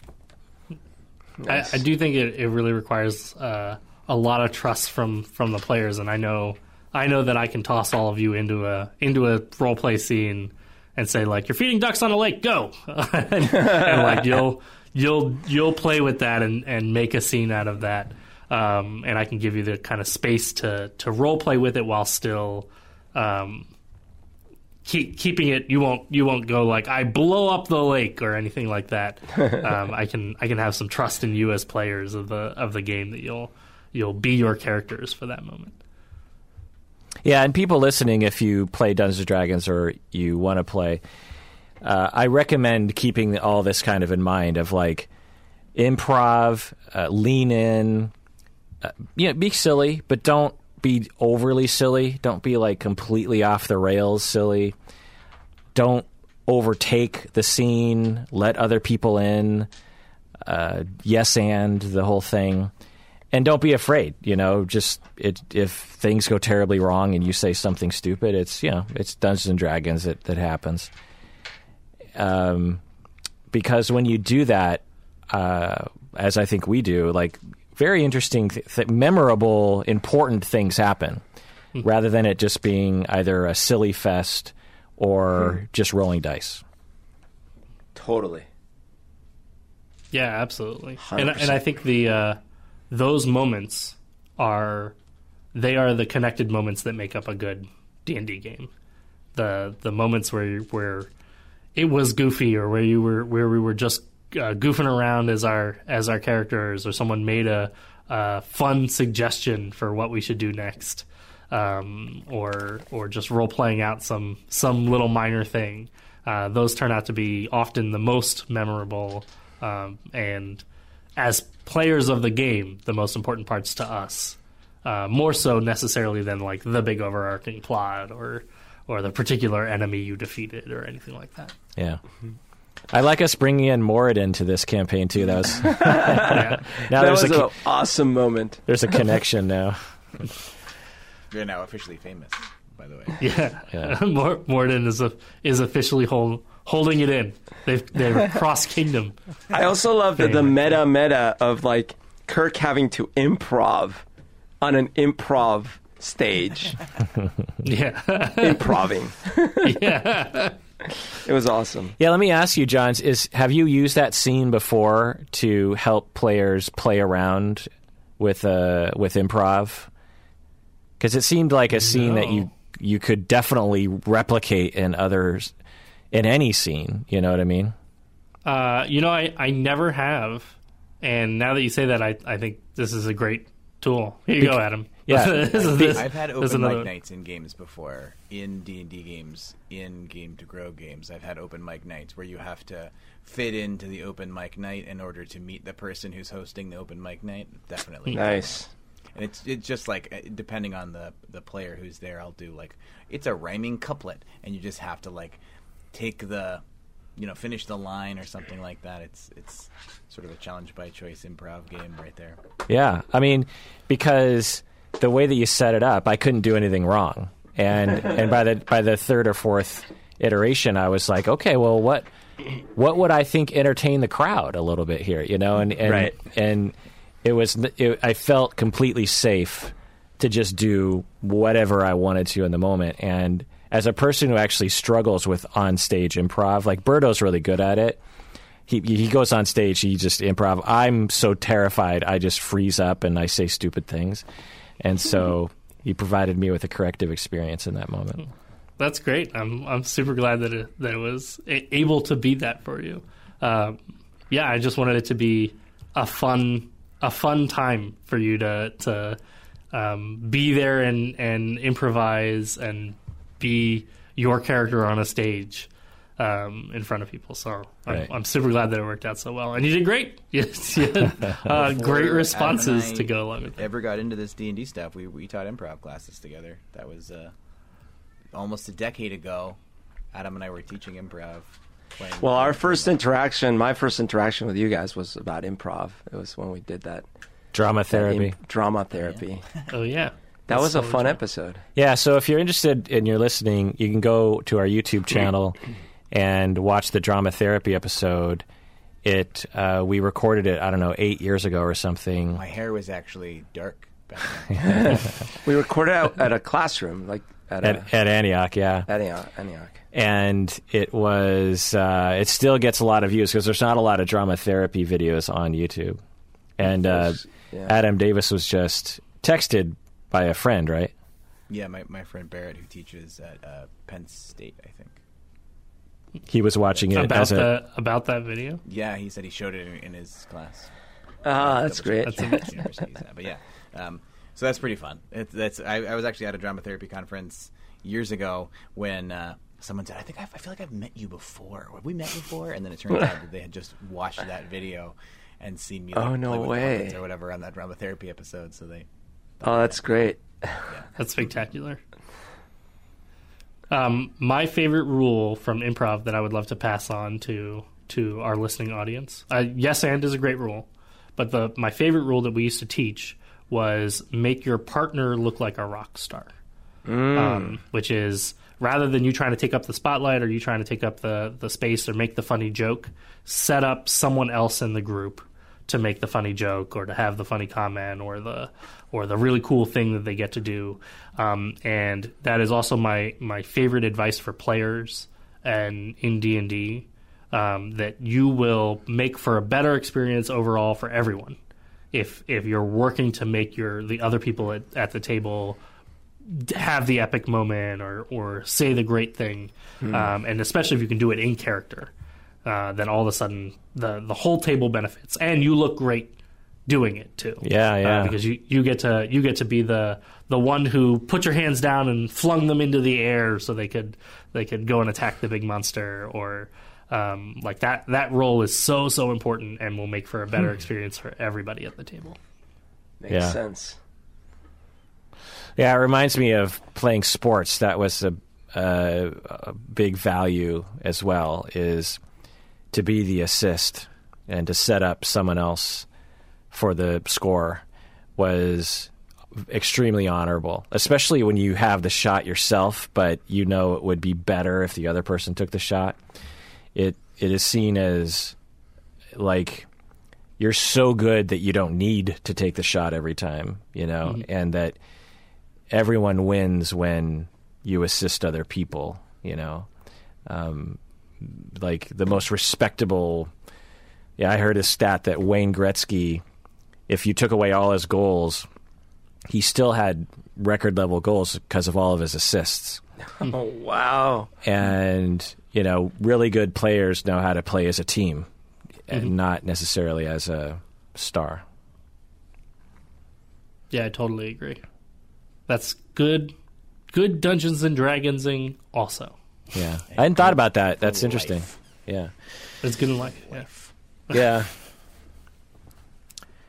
Yeah, when you're on a date and you're like you want to move in to kiss the girl, and then you throw the assist to your friend and you're like, kiss the girl. Kiss the girl. Yeah. And she's like, You wait, shove what? them ahead. Yeah. I was on a date with you. What? Yeah. Okay. Hey, I'm throwing the assist, man. Yeah. do the alley-oop. That's a good Key and Peele speech or something. Yeah. Sketch. All right, everyone. Thanks for joining us out there. Tune in next time when we continue with the second campaign of demonstrating Dungeons & Dragons therapy. Go to GameToGrow.org and go to all the slashes, the support, the critical cores, and from Ulian and Girkus and Blazonar, we say take care of yourself because You deserve it.